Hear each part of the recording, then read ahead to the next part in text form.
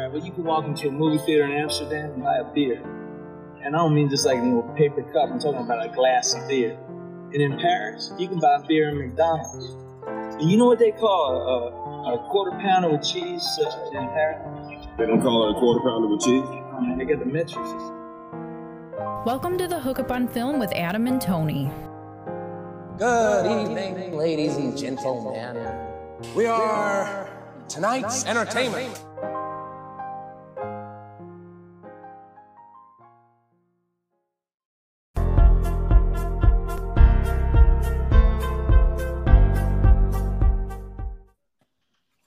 Hello.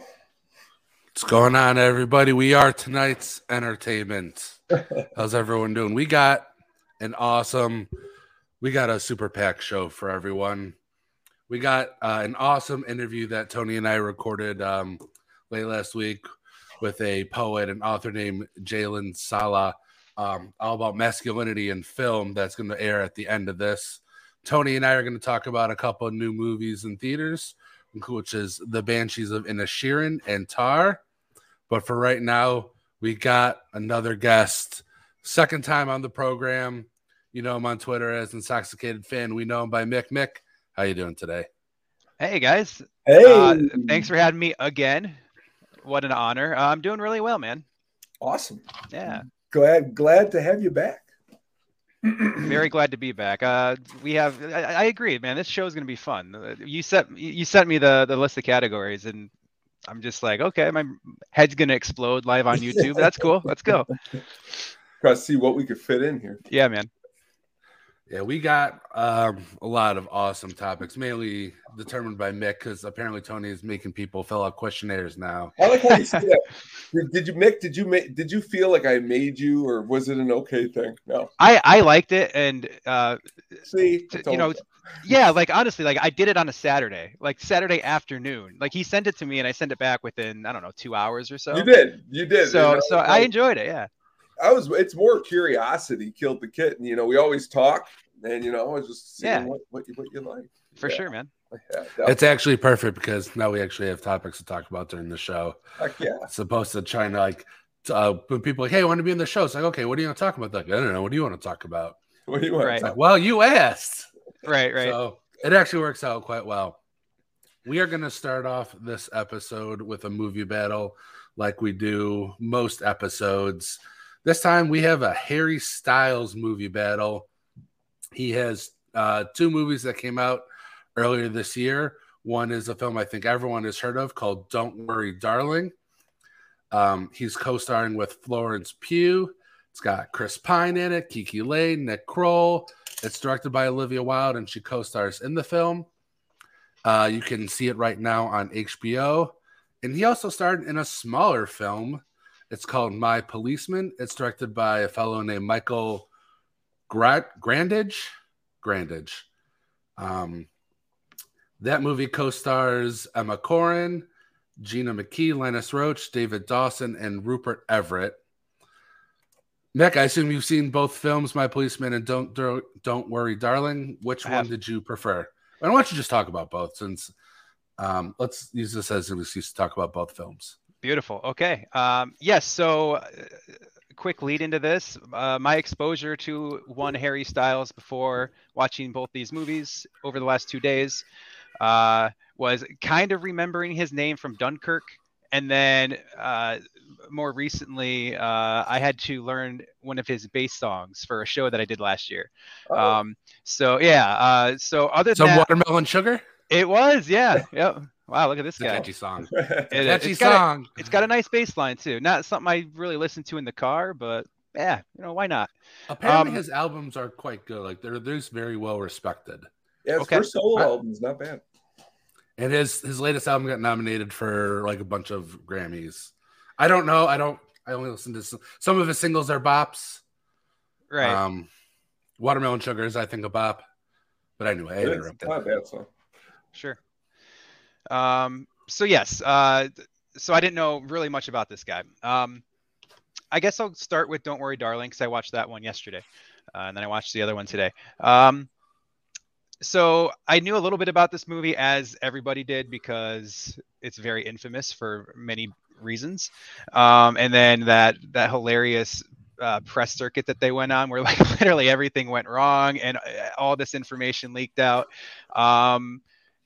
So naturally, you know, I knew who was in it. I didn't really know much about it. I think I might have caught the trailer a couple months before I saw it. But anyway, this is a weird movie. It's a convoluted movie, and I've been thinking about how. Let me set up the movie. Go ahead. Yeah. I feel like it's very Stepford Wivesy, where we're set in like this 1950s city and town in the middle of California desert, where everyone is impeccably dressed. Women are wearing very big fancy dresses and men are dressed in suits to the nine. The men go out and work all day while the women are at home cleaning and cooking for the men. And it seems like a utopia. And then Florence Pugh's character goes out to the desert and things start to go wrong. This town isn't what it seems. And as the movie kind of goes on, you kind of figure out the mystery of why are things so weird and happening to Florence Pugh. Yes. Well, let's start with Florence Pugh because I think there are two very strong parts about this movie, and I think she's absolutely one of them. Florence Pugh is an absolute beast. She's a juggernaut. She's one of the best actors going today, and yeah, she steals absolutely every scene. Every shot is improved when she's on, when she's in frame. She's pitch perfect, tonally perfect in the movie. You could tell she completely got the script. I actually think she understood the script more than the director at some points. Shots fired at Olivia Wilde. I'm just saying, I don't hate her or anything, but the movie is messy, and we'll get into that. At least it was for me. Why don't we spend some time talking about Don't Worry Darling before we get into My Policeman? Yeah, absolutely. That's what I'm doing. Tony, here. I saw on our Instagram that you were fawning over Don't Worry Darling. Sure. Did you really like this movie? It seems like you did. I liked the movie. I liked it quite a bit more than I thought I was going to like it. I liked how weird it was. Mm-hmm. I actually liked it better than both versions of the Stepford Wives. I found it to be more mind expanding. Is it a perfect movie by any stretch or means? No. But I found it to be entertaining. The twist was a little bit here and there. But we'll get into. I think the twist is absolutely horrific. But just Chris Pine though himself made up for that twist. I thought his performance was pretty good in that movie. He was really good. I think everything was good about it, but I also don't think it's a perfect movie. I think this movie is a lot better than the initial critical reaction. Yeah, because I feel like the original critical reaction was like, "Fuck this movie." Yeah. This movie sucks. It wasn't that bad. And it's definitely not that bad by any stretch of the imagination. I think the first two acts are really entertaining and engaging. The third act goes down. Yeah. Yeah. To Mick's point, it's really carried by Florence Pugh, who's absolutely incredible. Like, even like watching her in Black Widow, like a random Marvel movie, you're like, oh, Florence Pugh's like the best part of this movie and she's going to be a star. And like watching this movie where it's like a, quote unquote, more respectable and prestige movie. It's like, yeah, Florence Pugh absolutely kills it. And for two acts, I was like, I think it's a little long, but for the most part, I didn't really have a problem with it. Cause like, I think it is engaging and weird enough to keep you entertained. But like once that third act happens and once you realize what the reveal is, like emotionally, it wasn't that bad for me, but like when you think about it for all of 2 seconds, like, oh my God, you needed to rewrite this ending because it's garbage. It's a really bad ending. Oh yeah, the ending is god awful. But up until that point, I think it's actually like like you can see why this movie was greenlit. Well, I could see though, but honestly, I thought the ending was better than My Policeman's ending. But that's just my own personal opinion. We'll get to that in a second. Okay. What did you guys think of Harry Styles in the movie? Because infamously, like it was supposed to be Shia LaBeouf, and I feel a lot of people We're like, yeah, Shia LaBeouf should have been in this role, and I don't know. I thought he was fine. I didn't think the movie didn't ask him to do too much, and I thought he did fine. What he was doing, his role of a husband, you know, what he did fine. Yeah, I thought, hey, you put anybody opposite Florence Pugh, they're not going to be able to like compete. Okay, so I think that didn't help him. So it also doesn't help that like he also has to share scenes with Chris Pine, who is infinitely more charismatic and more of a screen presence than him. Yeah. You mentioned Dunkirk before, where I thought he was really good in Dunkirk, but that movie really doesn't ask him to do a whole lot. But overall, I mean, again, like when I first heard critical reactions, it's like, yeah, they should have like Harry Styles is like so woefully miscast. You're like, he can't act at all. I'm like, he's not like amazing by any stretch, but he's not like fumbling over himself either. He's competent enough. I was gonna say, to be honest, it actually probably worked best for the film because all the Harry Styles stands went and saw that this movie made money for as really dumb of a marketing campaign as this was, and the whole like, did he spit on Chris Pine and the whole debacle about did Shia LaBeouf like voluntarily leave or was he like? It was the worst. Like, I feel like they kind of lead into it, and it was a really bad marketing campaign. And ultimately, like the movie made money, so whatever. Sure. It was, but I think the movie's just fine. Personally, I liked My Policeman a lot more. Yeah, I just think the visuals of. I mean, you're taking of how many movies has she directed before? One other. She directed Booksmart. Booksmart, yeah.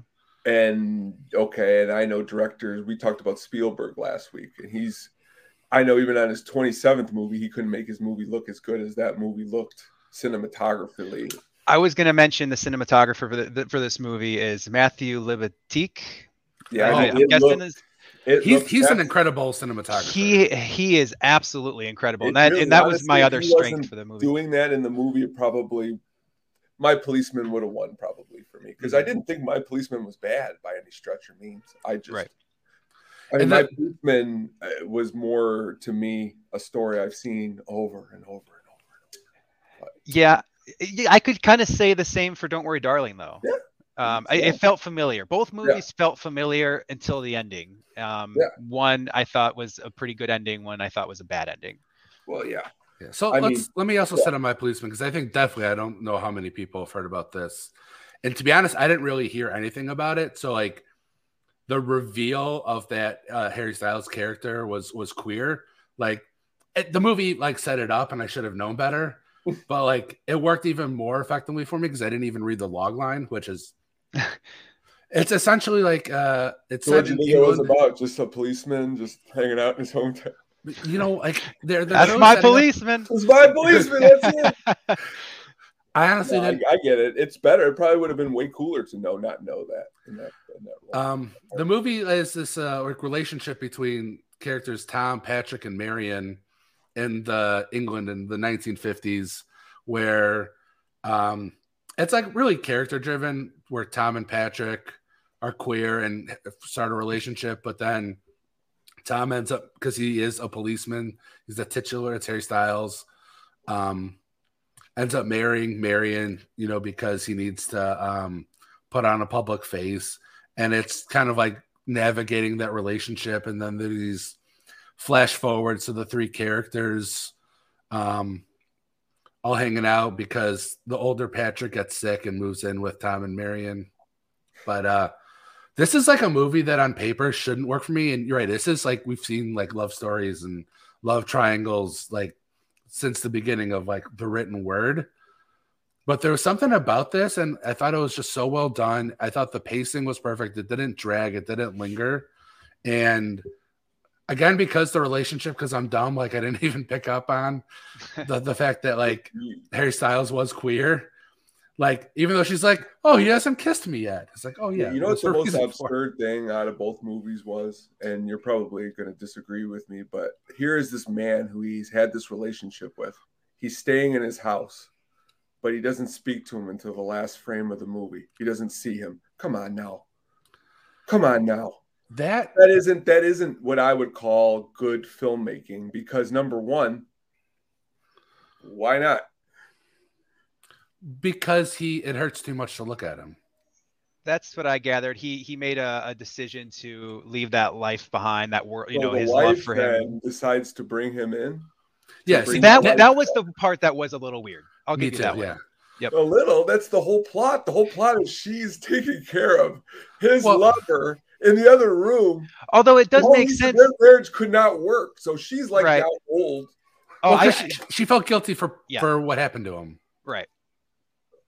Yes. That part is that's the whole string that makes it work. But I will say, like, the actual like motivations I didn't mind, but it felt like the flash forward or whatever, the present day didn't quite match the like how it ended, like how that relationship ended in the 1950s. Like that part was like, that's kind of weird. What you were showing us didn't quite match that whole relationship that you literally just laid out for us. Well, she was just pretty much like, and I want you two to go into that room and continue your love, and I'm gonna leave. Take care. It's like the end of the movie. It's like, but the movie's not so plot driven. Where like I didn't care about how specific plot details. It wasn't a bad movie. I did not find it to be bad. I actually found it to be quite entertaining, and I thought Harry Styles was way better in My Policeman than he was in. Yeah, I agree with you on that one. Yep, absolutely. I like this movie actually better than Don't Worry, Darling as well.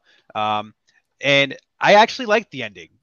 Call me crazy, but it kind of worked. I do agree with you and what you said, Tony, but I do think that if you look at it from the perspective of her, just be enough is enough. Like, my husband is who he is. I need to get on with my life. I've been like, we've been living a lie this entire time. I have a little bit of life left. I'm going to let you be you, and I'm going to be me.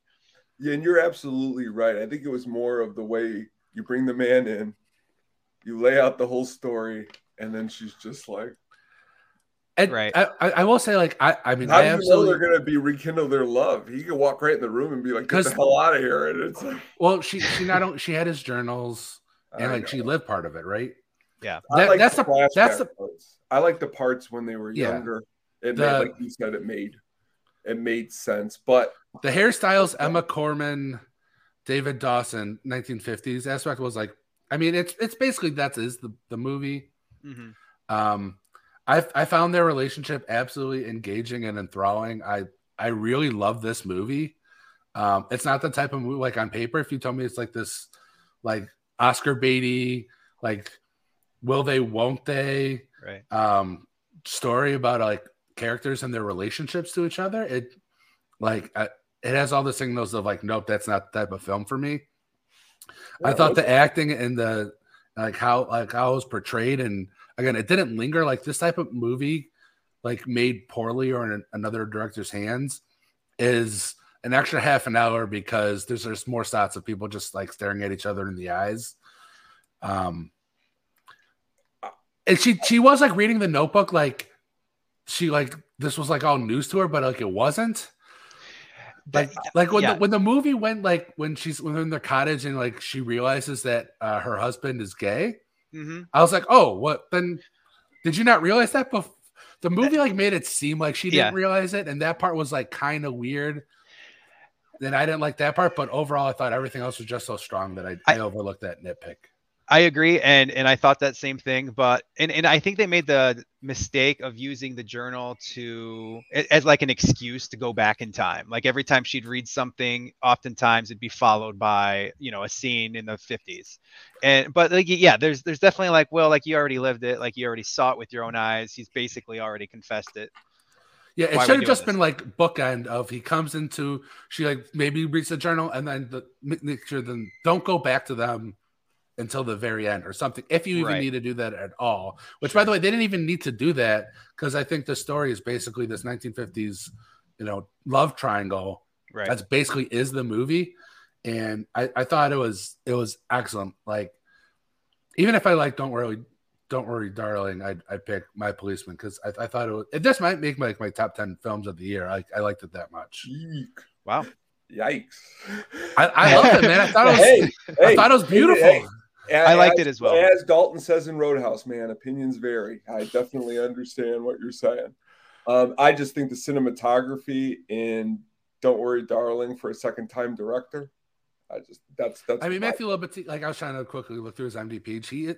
He is like a legitimate cinematographer. He's very well respected. I bet you like whoever. So he took a movie that if he wasn't a part of it would be unwatchable and made it a movie that is actually way better than people thought it was to be. And nobody even talks about the guy at all. Right. Both movies had excellent cinematography, in my opinion. Although I don't think we mentioned this yet, but Ben Davis shot My Policeman, who has done 3 of the 4 Martin McDonagh films, which is a really cool callback to the last podcast. So yeah. If someone had seen the Banshees of Inisherin, we can talk about that on this podcast. Considering the last time you were part of the Martin McDonagh movie battle. The only day I had this whole week was we got like a ton of snow, and then my daughter gets double ear infection and strep throat. So take her with you. Yeah, I should have. No, that stinks. I get it. Yeah, I was pretty bummed about it. But so, hopefully I'll see it next week. When Banshees, like when because I had a Veterans Day off, and normally my kid is with the nanny, and the nanny called in sick, and I'm like, I'm still seeing this freaking movie. Sure. Like when the kid went down for a nap, I went to go see it. Oh, nice. To the wife's chagrin, I was like, I'm going. I plan to see this movie. It's real good, by the way. Spoiler alert. You'll love it. Yeah, I'm shocked, but I can't wait.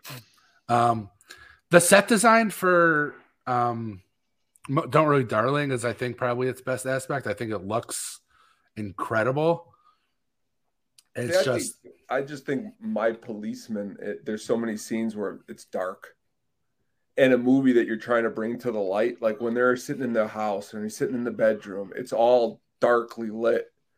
Where I don't know if just personally, I think a little more light would have did the movie. Because between the both of you, Adam, I told you about the movie. You said, I never even heard of that movie. Mick, when I told you about the movie, you go, what? Never even heard of this movie. So if this podcast wasn't happening tonight, you both probably wouldn't have watched that movie. And I can guarantee I would not have. Like that said, on paper, like if I had like I had vaguely heard it in passing, if I had gone, because it's right now streaming on Amazon, I don't think I mentioned that earlier. If I had like seen a preview, I'd be like, nope, this movie is not for me. It's gonna be boring. Let's get nominated for an Oscars. I'm just gonna ignore it. And I'm glad I did. I like I said, I absolutely loved it. I think sounds like I enjoyed it more than you guys, but I liked it quite a bit. I liked it quite a bit. I bring back a lot of our past conversations where you say things like Oscar bait. I know it's not the type of movie. Everything like that. So now I got to take every time you say Oscar bait to say, what about My Policeman? That was great. All right, is it a 3-way sweep for My Policeman over Don't Worry, Darling? No, I'm taking Don't Worry, Darling, but you guys win with the 2-1. 2-1. All right. Another movie you can see on a streamer. It's on Peacock. It's Jordan Peele's Nope, starring Daniel Kaluuya, Keke Palmer, Stephen Yeun, and a cameo by Keith David. Again, we'll start with the guest. Mick, what did you think about Nope? Well, considering I literally ended this movie, ran to the bathroom to take a leak, and then jumped on the stream, I'm still processing it, but I liked it a lot. I like, Jordan Peele's obviously a very good filmmaker. Get Out is already like a classic. He's funny. He's gifted. He knows how to shoot a movie. I like this movie a lot. I enjoyed it. I was engaged. I was immersed. Like a lot of times when I'm like into the story of a movie, I kind of just like to enjoy the journey. Whereas like the Harry Styles movies, I was more kind of aware of like what the director's doing, what the camera's doing, just because I wasn't 100% in, at least for my Don't Worry, Darling anyway. But this movie, I was just like, yeah, let's go, man. Let's go on this journey. And I really liked it. I really, truly liked it. I don't know if it's quite Get Out level. I'm gonna answer that question. No, it is not. I don't think I would. I don't think it is either. But I think it's good. I haven't seen Us, so I can't speak to that. But I like this movie a lot. Tony, what'd you think? Do you want me to speak negatively first before you speak negatively? Well, yeah, you go first. Yeah, I have negative things to say too. But I mean, go ahead. I thought this movie was just fine. I realized like I feel like nobody like makes just like made up stories anymore in the sense of like everything has to be like here's like how movies affected me in the past, or like with the Fablemans or Empire of Light coming up, Sure, or Armageddon time. Like nobody can just like tell like just creative stories, and so to Jordan Peele's credit, he's getting the money to do so. And I walked away when this movie ended feeling empty, like okay, well maybe I missed something. And I like read a lot of reviews and listened to people I trust, and it's like, oh no, I didn't miss anything. This movie is not as complex as it seems. I mean, I think Get Out is a masterpiece, and I think there's a lot of complexity to this. And I think the story of Nope being man shouldn't have dominion over animals, and Hollywood literally will spit you out. It was like so many metaphors that just like beat you over the face. That seems like Jordan Peele. I know Jordan Peele is smarter than that because I've seen Get Out. And so I thought this movie was just fine. I thought Hoyt van Hoytema, who was the cinematographer for this movie, did an incredible job shooting the shit out of this movie. He's generally he works with Christopher Nolan on the latter half of Nolan's career after Wally Pfister stopped doing it. So like it looks great. There's like shots where like you look up into the sky and it's like this is kind of an incredible shot. But overall, I thought it was just fine. And I was listening to an interview where someone was mentioning in the interview like where someone was telling like I don't understand why Jordan Peele has like been the anointed person to like get money to like do this. And I guess like in a little bit there's a little bit of like M. Night Shyamalan to both him and his films, where Shyamalan, at least in the beginning of his career, definitely got money to make films. And there's a lot of, I think, Shyamalan, early Shyamalan, good Shyamalan in this movie. But also kind of like right after Sixth Sense, there's just eh. I think I like this the least out of the three. Even though this, I think, had a better ending than Don't Worry, Darling. it did. Yeah, like when you see like the alien for what it is, that was a little underwhelming, a little weird. That was one thing that kind of took it down a little bit for me at the end. But I still enjoyed the ride, and it was scary. It wasn't like overly scary. It wasn't horror or anything, but it was thrilling. Was it a Western? Like, what genre was this? Yeah, like horror, thriller, Western. Yeah.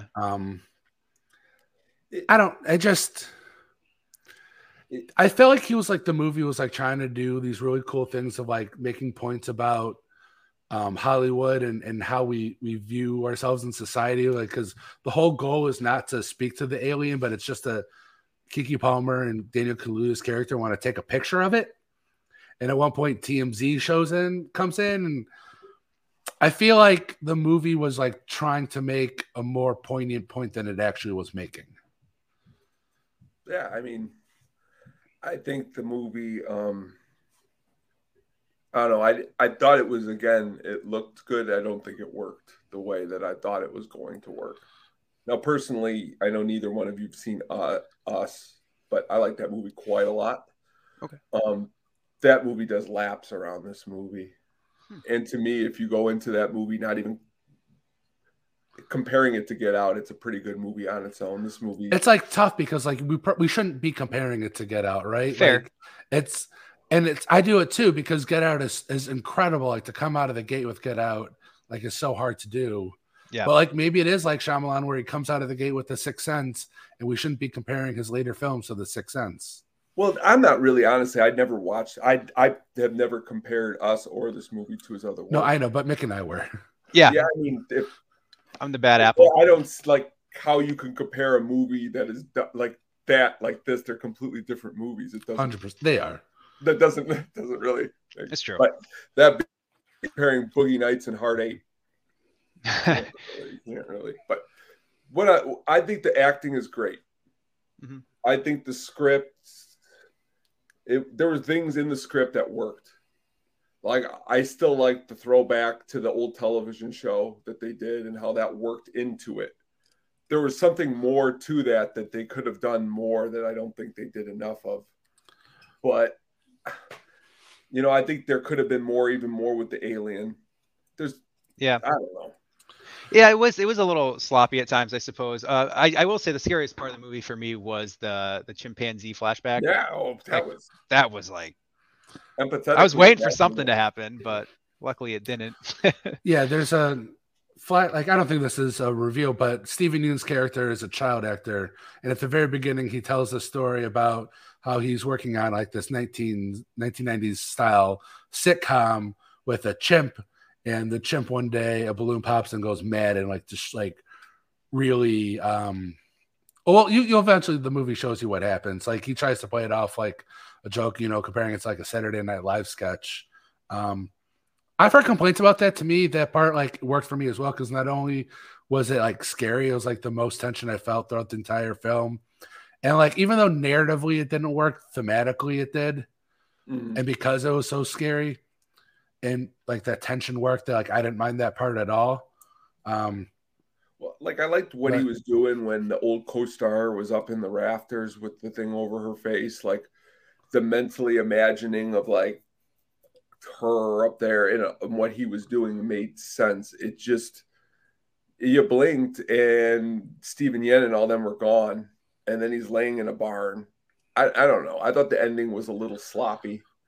I don't think it came together the way it should. You know, you mentioned the acting. I actually I didn't like what the choices that Daniel Kaluuya made, partially because I think he's such a charismatic actor. And like, you know, something like Judas and the Black Messiah, where like really you play on that charisma, or even something like in Get Out, where he has to be reserved, but he still has that screen presence to him. And I know he was doing this as a choice, like playing this like really, really reserved character. Mm-hmm. Actors, though, like good actors could play any kind of reserved, non-reserved. I know. I was like, fourth, but it just like it highlighted Keke Palmer's performance even more. Yeah, she was great. Yeah. We were born in the same hospital, in the same. You and Keke Palmer? Yeah, Harvey, Illinois. Yep. Okay. Yep. Well, why aren't you as famous as Keke Palmer? She's a good actress on her own who's come a long way. And some of her younger movies that I've unfortunately had to sit through in school with the students and stuff like that, like Akeelia and the Bee. You ever watch that movie? Probably not. No. We saw Cleaner with her earlier this year. It was one of the first movies we saw for the show. Oh, yeah, that's true. She was good in that. But, yeah, I think she did a good job. But, again, the ending, the balloon, come on. That was the balloon kind of worked for it. I mean, this thing's flying around the sky. But a balloon? Oh, that balloon. Yeah, I see what you mean. And then all of a sudden, like, well, they just said this week, well, I might do another one, he said. I don't know. Is anyone really asking for the ending? I didn't like even mind the ending so much, because at least it was like set up. Oh, this smart alien thing up in the sky, a balloon. But the balloon had an eye, and it made a whole thing about don't look at it in the eye. It's true. It sounds very. It was almost funny. It sounds very childish. And it brought back the balloon thing with the chimp. What made the chimp go mad? Yeah, that's foreshadowing. Popped. Yeah. So that's why I didn't mind that so much, because at least like the movie set it up. Unlike Don't Worry, Darling, again, to bring it back, where events happen just out of the blue. So here's this movie, this deep movie, this guy who's made Get Out, and a balloon popping with the chimpanzee connects to the balloon with the alien up in the sky. Yeah. I mean, the plot point makes sense. I just think if Peele was trying to make a deeper point, he didn't. About Hollywood, I think he failed.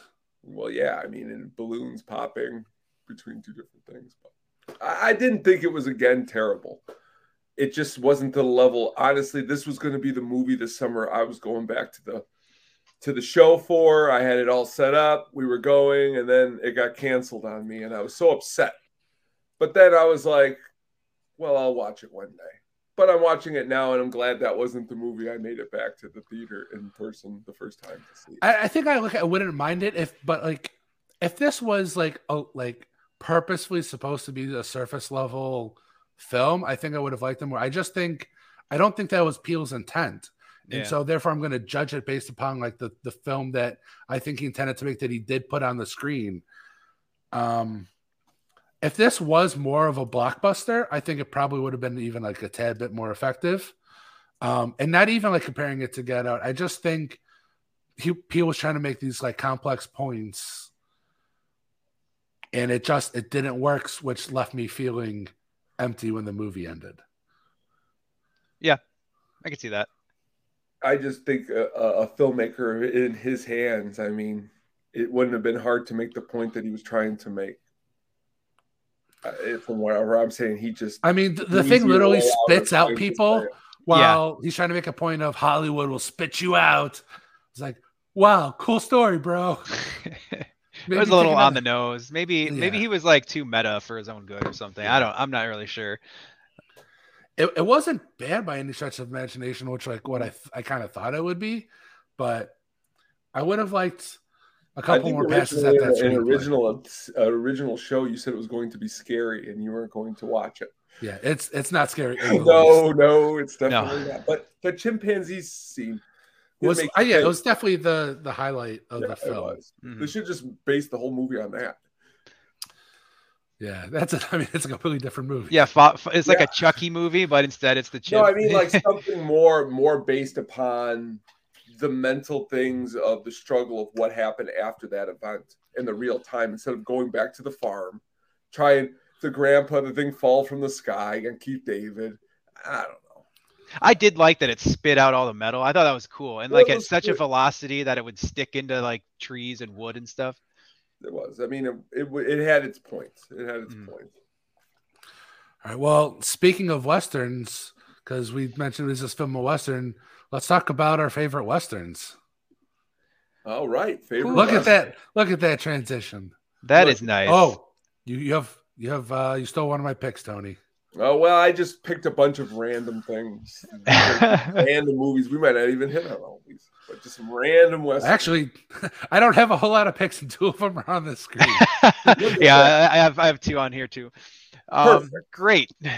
All right, so I'll say like right off the bat, like even though this was like a huge genre of film in Hollywood for decades, like superheroes are now, I haven't seen a whole lot of the classic Westerns. Like the only one I've seen is The Searchers. Ooh, The Searchers. And I also think, because I came out of that hating it, and then I read, I was like, oh, a lot of this stuff is supposed to be like an indictment on genre versus like being the genre. So like I maybe have missed it. But anyway, Mick, since this was one of your topics, let's talk about some of your favorite Westerns. Okay. I have a handful. I'll try to keep it from going long-winded. But I think probably my favorite Western, it's got to be The Good, the Bad, and the Ugly. I love this movie. First of all, you like hot takes. So best score in cinematic history. I think it shits on anything John Williams has done. Hans Zimmer is Ennio Morricone. What he does, the songs in this in this movie are so iconic, and they like people still like you'll just like hear people whistling. If YouTube wouldn't get us in trouble for playing clips, like we played the clip. Yeah. Metallica walks out on stage to one song from that movie every single show that they play. Wow. Yeah, it doesn't surprise me. I mean, it's iconic. Mm-hmm. I'll be honest, I don't think that's that much of a hot take because it's a pretty incredible score. Okay, well then good. But I would say like most people would pick some John Williams thing because he's the most popular. He's like the Spielberg of composers. But yeah, anyway, I love this movie. It has one of my favorite scenes in cinematic history, as well as the climax, the graveyard scene, the standoff. And it's not even really like what happens. It's not the good getting the best of the bad and tricking Tuco. It's just that the editing, the suspense, the score. It's my favorite song. It's called The Trio. And I listen to it like every week, like just in the car, just like, working out or whatever. I'll just listen to this song because it amps me up so much. It's just like a trumpet and a bunch of vibes, and it's just so good. And yeah, but like a lot of people, when I say that's like one of my favorite scenes in any movie ever, a lot of people like laugh. Well, like first they're like, well, let's watch it. And they're like, that really? Like the editing is so choppy. It cuts so fast. And like, it doesn't seem like your usual thing. But like, I just think there's never been a better example of just a director just getting it perfect and like and having and everything shout out to go to Sergio Leone, who Sergio Leone. Okay, who helped popularize these spaghetti westerns. Yeah, he's an Italian man. Yeah. I mean, the Man with No Name trilogy is pretty iconic. Can't go wrong with that. No, you can't. No, you really can't. So yeah, The Good, the Bad, and the Ugly is probably my favorite Western. I wouldn't say it's the best Western, if that makes sense, but personally, it means a lot to me. It's a good one. It's yeah, a classic. Man. It is. Want me to do another one, or you guys want to go around the room here? We'll go around the room. Okay. Oh. Do another one. Wait, what do we decide? What did you decide, Tony? You go next, Adam. We'll keep picking one. Okay. I was gonna do mine's pretty short because, like I said, this isn't really a genre like I'm super into, but I was gonna go with a pair of Ben Foster movies. That's 3:10 to Yuma and Hell or High Water.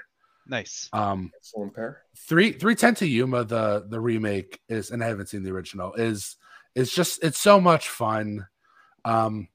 I kind of think the heist, the attack at the end is like, I think this is like a 4-star film up until then, and then it goes on for too long. It's like, ugh, I wish it didn't do it, but it's pretty incredible. And Hell or High Water, where the aforementioned Chris Pine, and Ben Foster are bank robbers, and then you realize like they're robbing for a point. Like this has a little bit more of a social message besides just a fun bank robbing movie. Jeff Bridges as the old man on his last job trying to chase him down.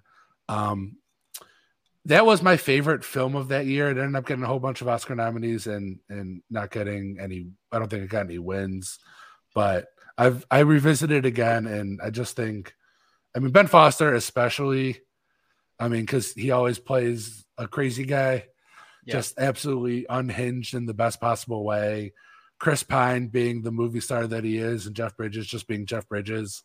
I just think it's just a great three-hander. Yeah, it's an amazing movie. I agree. I actually just saw it for the first time. So you did. You did just see it for the first time. I did. I liked it. It's grown on me. I keep like thinking about it. It's that kind of movie. It's the kind of movie that sticks with you. Mm-hmm. And I like a lot of again, back to the cinematography, especially like at the end, that truck chase scene where he gets out with the gun. And I like a lot. It reminds me a lot of like 1970s filmmaking, pretty much is what that movie is. A script by Taylor Sheridan, who went on to he did Yellowstone, and he's basically doing all these shows for Paramount. But Taylor Sheridan, I feel like, I don't know if he lives in Wyoming or just it feels like he lives in Wyoming, because he's the perfect guy to write a modern Western. And I think it came out in 2016, and because of its message, it still felt of its time being of a 2016 movie. Because it talks about the mortgage crisis, and I think a really smart way, way for considering the genre and considering it's a bank robbing movie. He wrote the Sicario movies; those are awesome. I really liked Wind River quite a lot. But like you said, he seems to have. The one I did not enjoy was the last one he did for HBO Max. It was with Angelina Jolie, Those Who Wish Me Dead. Did you ever watch that one that was released? It was one of those movie releases last year. It didn't get good reviews, so I skipped it didn't, which was sad because all the other movies of his were good. But, that's a good one. Definitely good. All right, what do you got, Tony? I'm the direct opposite of you. I love the Western. Everybody really likes a lot Tombstone. I like Tombstone a lot. That's on my list. I'll leave that one to you if you'd like to talk about that one. I'm going to. Are you going Wyatt Earp? No, that movie. Funny story about that movie. I think my dad rented it, never watched it, forgot to return it, and I'll never forget. The video store kept calling. And my dad's like, "I don't know about that effing movie. I don't got it." but then we finally found it and had to return it. But Tombstone has your boy Kurt Russell in it. It does. Well, I mean, I was thinking about the Wyatt Earp with Kevin Costner. Right. Oh, the double. Yeah. The double. I thought that's what you were switching to, but Kurt Russell's Wyatt Earp is awesome. I like a movie with Clint Eastwood from the mid '80s called Pale Rider. It's a really, really awesome movie. It's got everybody in Pale Rider from the big tall guy in Happy Gilmore, the one with the thing that gets stuck in Robert Larson? Richard Keel. Yeah, his name's Larson in movies. Yeah. He's really good in it. It's really, I think I like it because if you're thinking in the middle of the 80s, you're thinking all this fashion and glitz and glamour, and then Clint Eastwood came out with this movie, and it's actually, I'll put it up there with one of his best Westerns if you ever get a chance to watch it. Christopher Penn's in it. Really, really awesome movie, but I like that one quite a lot. Nice. What's another one you got, Mick? I'll just speak on Tombstone real quick, and then I'll list my other. So everyone knows, Kurt Russell's great. Val Kilmer is iconic, probably overlooked for an Oscar nom that year, in my opinion. But what a lot of people don't know is that Kurt Russell actually finished this movie. The director took off. I want to say he took off halfway during production to go film another movie, and I want to say it might have been The Alamo. George Cosmatos. Okay. And so Kurt Russell literally directed I don't know what percentage of the movie, but he finished the duration of the production, and which is just so badass. And he's such a cool dude that he waited for the aforementioned George Cosmatos to pass away before letting the story leak or to being honest about the story, because it was speculated for a long time. Some of his co-stars and crew members tried to get the story out, but he didn't want to. He thought it was disrespectful. He had, I guess, a lot of respect for the guy. So that was kind of cool. That's really cool. Yeah, man. And then the other one, I can't do another Leone movie, but Once Upon a Time in the West is amazing. That's my favorite one of all time. Yeah, it's go back and forth on that one. I like that one a lot. Yeah. Okay, maybe I will then, because please. It has one of my favorite moments of any Western, and it's the shootout when the I don't know what you call them, the cowboys or whatever, the bad guys, Frank's gang.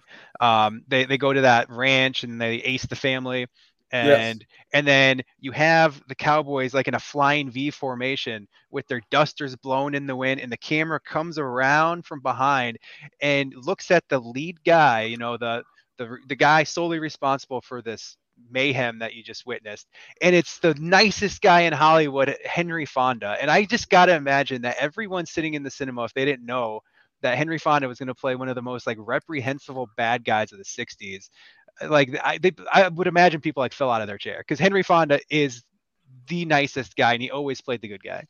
Well, I walked in, I think I was I was 9 or 10, and I walked in and my dad was watching it, and I walked in at the part where he's playing the harmonica and his brother's standing on his shoulder. Oh, yeah.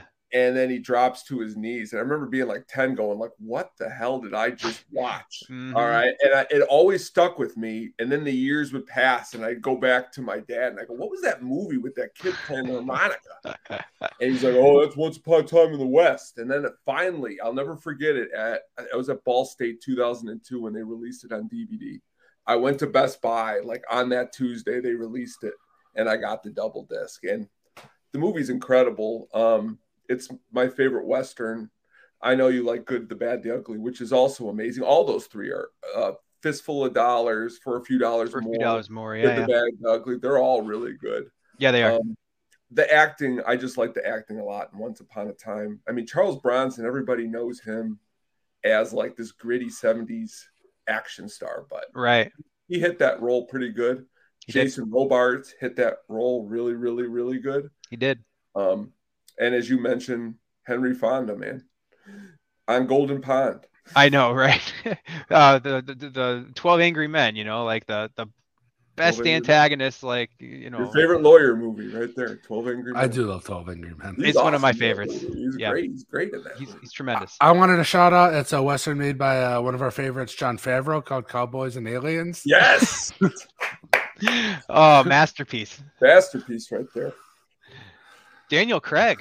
That's an early one from him. Yeah. Honestly, right now, if we were to go watch, if we were at a movie theater and we sat for 2.5 hours and watched Nope, and then we went in the next movie theater and sat for 2.5 hours and watched Cowboys and Aliens, you'd leave and go, you know what? This wasn't as bad as they really made this movie out to be. Man, Nope is a masterpiece. Yeah, this is actually kind of fun. But on par with Get Out. Yeah. I feel like we have to mention Butch Cassidy and the Sundance Kid. Though. Yeah, you have to. Definitely. I mean, William Goldman. So John Wayne. I mean, a lot of those Rio Bravo, Rio Grande. Have you guys seen Stagecoach? No, I have not. If I did, it was like 30 years ago. Yeah, I feel like that feels like it consistently gets mentioned as the best old school Western. I haven't seen a lick of it. Yeah. Got to mention Unforgiven, which Clint Eastwood playing on the tropes that he helped create, and then falls into it by the last act, trying to go against a man of violence by killing a whole bunch of people. Yeah. It's definitely a breed of film that has, it's moved to the back of all kinds of movies that are being released, I believe. I mean, The Hateful Eight, that was a big Western for Tarantino. It's probably worst film. I'd say so. I actually like it. I saw it in the theaters and liked it, and then I revisited it, and I was like, I get why people shit on this movie. Yeah. I have not grown to like it yet. Maybe I will. Then Blazing Saddles. Blazing Saddles is sure. Technically Western and hilarious as hell. I just to name it off because it's I think my dad's favorite and I like it too. The Man Who Shot Liberty Valance. I haven't seen it in a while, but I really enjoy. I remember really liking that. I mean, Jimmy Stewart. Yes, Jimmy Stewart is really awesome in that. He's great. Yeah. I mean, I don't want to do the Jimmy Stewart impression. You do it. Who shot Liberty Valance? No, I do not do a good one. Well, that's a solid 3 out of 10 for me. It's a no for me, dog. It's a no for me. Did you ever see like Dances with Wolves? No, unfortunately. I've never seen Dances with Wolves. Jeremiah Johnson is really good with Robert Redford in the 70s. That's the picture, that's the gift that everyone always sends, where he's smiling with the beard, and he's nodding. Where it looks like it's actually Zach Galifianakis. Yeah. Oh, okay. I didn't know that. Really, really awesome movie. Sidney Pollack directed it. It's like 73 or 74. It's really good to watch in the wintertime because of the snow. I like movies. I like watching movies like that. But yeah, definitely. I think we hit on some good classics. Those are good ones. So where are we going to now? Let's talk. You want to talk about Vietnam films? Let's do it. Vietnam films, my favorites. Man, this is a tough one. Okay, well, I think I'm going to steal Tony's here, but feel free to jump in here, Tony. Apocalypse Now is a masterpiece. I think it's head and shoulders above any other Vietnam movie. In my opinion, it's not close. If I was making a list of 50 best movies, there's 3 Coppola movies in it. 50 best movies of all time, obviously. So yeah, Apocalypse Now. The other 2 being Godfathers. Yeah, the third and the first. No, I'm just kidding. Yeah, the first. So yeah, man, Apocalypse Now is just tremendous, and I think I don't even think it was Coppola's idea to adapt Heart of Darkness, and instead of having it in Africa, having it take place in the heart of the Vietnam War, but I think it was the original screenwriter, and then obviously Coppola, I think, bought the script and then made a bunch of edits on set. But anyway, whoever's idea that was absolutely genius, and I love the movie. I love all the things that went wrong during production. I love how Coppola went broke, lost his mind, lost his soul. All the cast members, all the crew were just doing coke, just getting drunk the entire time. Martin Sheen almost dying. Yeah. It's an insane tale of Hollywood, but as far as the movie goes, there's not a more perfect movie that I could probably think of off the top of my head. And it cracks me up every time I see Marlon Brando, 100 pounds overweight, but somehow Coppola, because that was not in the plan. Marlon Brando was very difficult on this movie. He wouldn't read his, he wouldn't memorize his lines. He gained a bunch of weight. So what does Coppola do? He does what any iconic, amazing director would do. He finds a way to make it work. And in my opinion, he makes it work. He shot him the way that he shot him in the dark, kind of hidden for a lot of time, add to the mystery. You spend the whole movie slowly going towards this guy and Colonel Kurtz. And when you finally get there, he's just so creepy and you don't know what the hell's going to happen. It's a masterpiece. Yeah, I mean, I concur everything that you've said about it. Great movie. What's your favorite, Adam? I'm going to go with a pair of movies who have an excellent half and not so excellent other half. And that's The Deer Hunter and Full Metal Jacket. Ooh. Where I'll agree with one of them. So I'll start with Full Metal Jacket, which is the one I think you agree with. Mm-hmm. Where the Arlie Ermy stuff, like, it's so perfect. Like, how tall are you? 6'4"? I didn't know they made pieces of shit that high. Like, famously, like he had to come, like he was on set to help guide the original actor, and then Kubrick was like, "Nah, man, you just got to do this yourself." It's his first credit, and like made a career in Hollywood of it. The first half of training camp, basic training, training camp. Gonna regular season afterwards. Let's play some long toss, boys. With the Vincent D'Onofrio arc and obviously Matthew Modine and everyone else, but is perfect. And like I really tried to get into that second half. I understand Kubrick's trying to do this duality of man thing with it, and it's just it's so hard to get into it, even coming down off of the high of that excellent, first 45 minutes with boot camp. I can't do it. I don't care. And then with The Deer Hunter, I can't stand the wedding scene. It's so excruciating to me. I know it's like purposeful, and what Michael Cimino, the director, was like, again, what he was going for, of like, here's a utopic time where everything is perfect before the war starts in. And it's like, you gotta cut like half an hour out of this. I dislike it immensely. But the whole, like, once they're actually in it, and the whole Russian roulette arc to it. Oh yeah. And what's his face losing his mind? Christopher Walken. Yeah. But those are my picks. Well, I feel like I got to cover 4 movies here. These are my 4 picks that weren't said that I think are awesome Vietnam movies. I think really, really, really awesome Vietnam movie is Dead Presidents. Either one of you two ever seen Dead Presidents? I don't think so. Nope. John Singleton, the guy who did Menace to Society, directed it. It stars Keith David, who you brought up earlier, is in the movie. But again, it's pretty much like the African-American version of Deer Hunter. It's before the war, during the war, and the life after. Did you see the Five Bloods? Five Bloods. Yeah, no, that wasn't. No, yeah, this because that's also Spike Lee trying to do the black version of Vietnam, and it's like, yeah, holy shit, Spike, cool it. Yeah, make one movie. Don't make 5 movies and put it into one. Even like Terrence Howard, before he became the Terrence Howard in Iron Man, is in this movie. Like, there's a lot of earlier roles in this movie that are what's his name's great in the movie. Chris Tucker is in the movie. He's one of the guys in that, but that's a really good movie. Another one is, well, of course, you cannot not talk about Platoon. I think Oliver Stone nailed that movie. I really wish the first. Is Keith David in that movie? He is also in that movie too. I really wish you could take. No, it's a self-cast Keith David in your movie. Take the first half of Full Metal Jacket and just add it onto the beginning of Platoon with all those people, and you got yourself pretty much the best movie of all time. Yeah, you get yourself a stew there. That's good. The Platoon, the scenes in the jungle and the way it looks and the realism, and honestly, because Oliver Stone was there, he's like one of these directors who was in Vietnam who made a Vietnam movie. Yep. Charlie Sheen, I mean, incredible. Yeah, he's a piece. He is who he is now, but he nailed that role really well. He's so good in it. Even Willem Dafoe. I can never not look at drama in Entourage and not think of Kevin Dillon. Oh yeah, with that's right.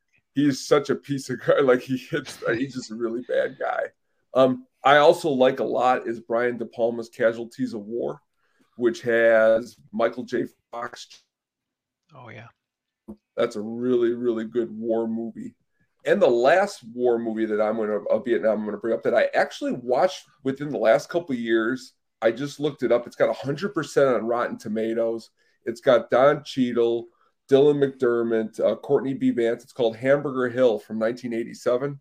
If you've never seen this movie, it's about it's probably the best movie that I have never not seen until I watched it. It's 100% on Rotten Tomatoes. Not that that's means anything, but it's a great Vietnam movie directed by John Irvin, who directed some other movies here, some other good movies, but definitely worth checking out.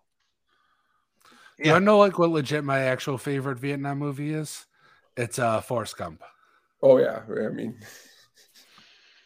is that a joke or are you serious? It's partially a joke, but partially like I love Forrest Gump, and I think that is like you would consider it a Vietnam movie. I've never forgiven it for winning Best Picture. There's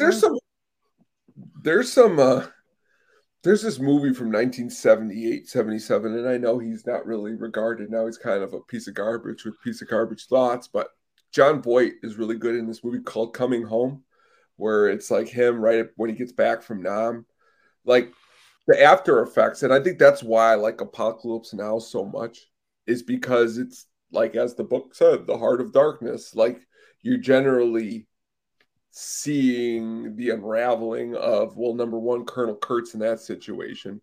But even in Platoon, you got, Tom Berenger, Major League, losing his mind out there in the jungle before the Cleveland Indians picked him up for his Major League stint as a catcher. But definitely all these picks are great picks. Hamburger Hill, I'm going to check that out. Please check it out. To see early Don Cheadle. I didn't even know he was acting back then. I mean, and it's one of those movies that, and I love, these are my favorite things, is when a movie kind of sneaks up on you, and that's kind of, I had seen, and honestly, as a kid, I'd go to the video store and see this and I'd make fun of it. What was this about? Hamburgers, hot dogs? Where's Hot Dog Hill? And then honestly, for the longest time, I thought it was like some other war that I never heard of, like some made up war. Then I'm like, wait a minute, this is Vietnam War. I love Vietnam War. Mm-hmm. And then you go through it and you got, these actors in it, but definitely worth checking out. So people get mad when we don't mention their movie. So I want to give just a shout out to Rambo, which is the first one, is legit good. Like people like it, dealing with the PTSD of the Vietnam War, and Werner Herzog's Rescue Dawn, which I saw in theaters with Steve Zahn and Christian Bale, and I don't remember a thing about it. It's a good sign. But generally you brought up earlier, the Five Bloods. That one is a more recent. They're not really. Yeah, they basically stopped making Vietnam movies anymore. Weirdly, they started making World War I movies again. Yeah. Did you ever see The Last Flag Flying? No, that's I don't know what it is. Bryan Cranston, Steve Carell, and I've heard it. Yeah, I remember this. Lawrence Fishburne, right? Yeah, Lawrence Fishburne. Did you see that one? No. I feel like now we're at the point of let's move on. All right. You're just bragging. I'm just kidding. All right, we have time for I think only 2 more topics. All right. So Mick, why don't you pick the next topic? Oh man, put me out. Best foreign film. Okay. Best director working today. Favorite 90s scenes or guilty pleasures. Let's do. I feel like I'm on Jeopardy. Let's go with favorite. What was the first one? The great foreign films. Let's do that one. Right. For how much? For 1,000, Alec. All right. Who is it now? Great. Definitely another one stealing on my list. Oh, look at this. This is cool. All right. You got me distracted here. Do you want me to go first? You guys, someone else go first. I feel like I'll go first. So, like with Westerns, like literally for this category. Hold on a second. Before you get started, why are you looking at everything as being stolen? Why would I have stolen it? This is our show. No, you stole one of my picks. These aren't my picks. I just put in foreign films and I picked a bunch of pictures and put them on. Yeah, you picked Pan's Labyrinth. If by coincidence this is your pick, you should smile and be like, man, he knows me. All right, here we go. Go ahead. I was going to say, literally you can I'm only going to mention like a few films that were basically all released within the past 20 years. But like you can go whole French New Wave films. You can go Italian films. You can go like Japanime films. I'm just going to go, here's a handful. Pan's Labyrinth is on here. Guillermo del Toro is one of his original ones about the Spanish Civil War, I think it is. It's friggin' incredible. One of my favorite working directors right now, and I don't know if we're going to step on a topic or not, is Yorgos Lanthimos. Yeah. And the last film he made, not in the English language, is a film called Dogtooth, which is, I think, Greek. To be honest, I don't even know. It's about a like this dad, he keeps his family like locked in his house and basically like warps their reality by like just making stuff up. And because they're not allowed in the real world, they just assume that's what it is.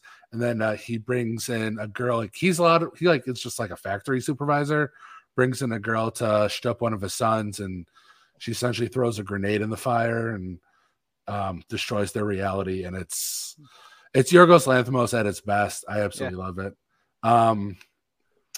Thomas Vinterberg and Mads Mikkelsen has made a handful of films that I absolutely love. Their most recent one was Another Round, which Vinterberg got nominated for Best Director. But I really love The Hunt. It's Danish or something like that. I don't know. I think it's Danish, yeah. I don't know what language they speak, and that's my apologies. But The Hunt is excellent. Mikkelsen gets accused of sexually abusing a child in this small Danish town, and that's a whole thing of about mob mentality and witch hunts, and you don't even know if he did it or not. And that's, I think, the genius of the film. And then I have a handful more, but I feel like I got to mention the original Old Boy. Before Daredevil did it, Old Boy with just a hammer fucking up some dudes in the hallway. Oh yeah. I mean, that fight scene is excellent, and then the actual reveal, like literally made me go, I can't believe you went there. It's I should look up who directed Old Boy because it's not a nobody. It is Park Chan-wook. Ah, yes. Who he's made a handful of other films, but the only one I've seen of his is Old Boy, and I love it. Awesome. Yeah, great picks. Excellent. I had Another Round on mine. Not The Hunt because I haven't seen it yet. It's on my watch list. Oh, watch both The Hunts. Okay. Have you seen the one with Betty Gilpin? It's not a remake. It's just a movie called The Hunt. It came out in so it was like scheduled for like 2019, but it's because it involves so much violence. There's like some gun violence act that they pushed it. Mm-hmm. And then they eventually pushed it to the point where it came out like right as the pandemic and the world was shutting down in 2020. So like basically nobody saw this film. It was on HBO the last time I checked. It has Betty Gilpin and $1 Million Baby Lady. Hilary Swank? Thank you, Hilary Swank. Sure. That is in English, but it's also good. Good to know. All right. Both Hunts added. Well, I already had The Hunt on my watch list, but I'll add the other Hunt, the Helen Hunt. We hunt down Helen Hunt. Hunt. So, I got here. I'm a big fan of John Woo, and a lot of his movies were inspirations to Tarantino. Some of the ones that I enjoy the most are 1986's A Better Tomorrow. I like that movie quite a lot. Another movie I like a lot is The Killer. It's another really good foreign movie. And both of these movies star Chow Yun-fat, If you're not familiar with him, he has been in Crouching Tiger, Hidden Dragon. He's even appeared in Pirates of the Caribbean at World's End. Really awesome. I like Chow Yun-fat. He's actually got his first couple American movies were actually really awesome. The first one was The Replacement Killers with a little offbeat with Mira Sorvino. And the second one was The Corruptor with Mark Wahlberg. Pretty good action movies. But he was a good director, John Woo. The second movie I'm going to bring up is called Firework. It's directed by a guy named Takeshi Kitano. This movie came out in 1997, and I'll always remember it because it was the first time I ever went to a movie in downtown Chicago. A kid in one of my classes was like, I'm going to this movie downtown. Do you want to go? And I was like, So I asked. Did he say it that aggressively? He was pretty. He was like, what it was. Hey, he was one of going those, downtown. You got to come with me now. What it was he was one of those like gothic Marilyn Manson type of kids. And we talked movies or whatever. And he was just like, I'm going downtown to see a movie. And I was like, sure. But I went up to my friend. I'm like, do you want to go with me to this movie, man? I don't want to go with this fucking guy by myself. And he's like, sure. And we'll never forget, we went down to, it's one of the nice, cool, like art. It's like somewhere. It's one of the ones like actual like theaters. And we watched this movie in subtitles. And I remember just sitting there being like, where the hell am I? What am I doing here? But it was an experience, and it's definitely an awesome movie to check out called Firework. Yeah, but those, honestly, this is kind of my category, how your category for Westerns. Not my favorite, and it's well, the thing is, like, there's literally so like an infinite amount of like films in a foreign language that I'm sure there are some genres like, you mentioned a lot of Asian films. Like, I guarantee you there's a shit ton of like films from like South Korea and Japan that are probably like incredible and like right up your alley. It's just we're not that familiar with them, and like we've spent so many time watching American movies that's what it is too. It's like it's not that like we don't like them. I think it's just we're not that familiar with them more than anything. That's true. Sure. That's a fair point. Very fair. You have to kind of go looking for them, right? They're not just shoved in your face all the time. Right. Yeah, makes sense. That's true.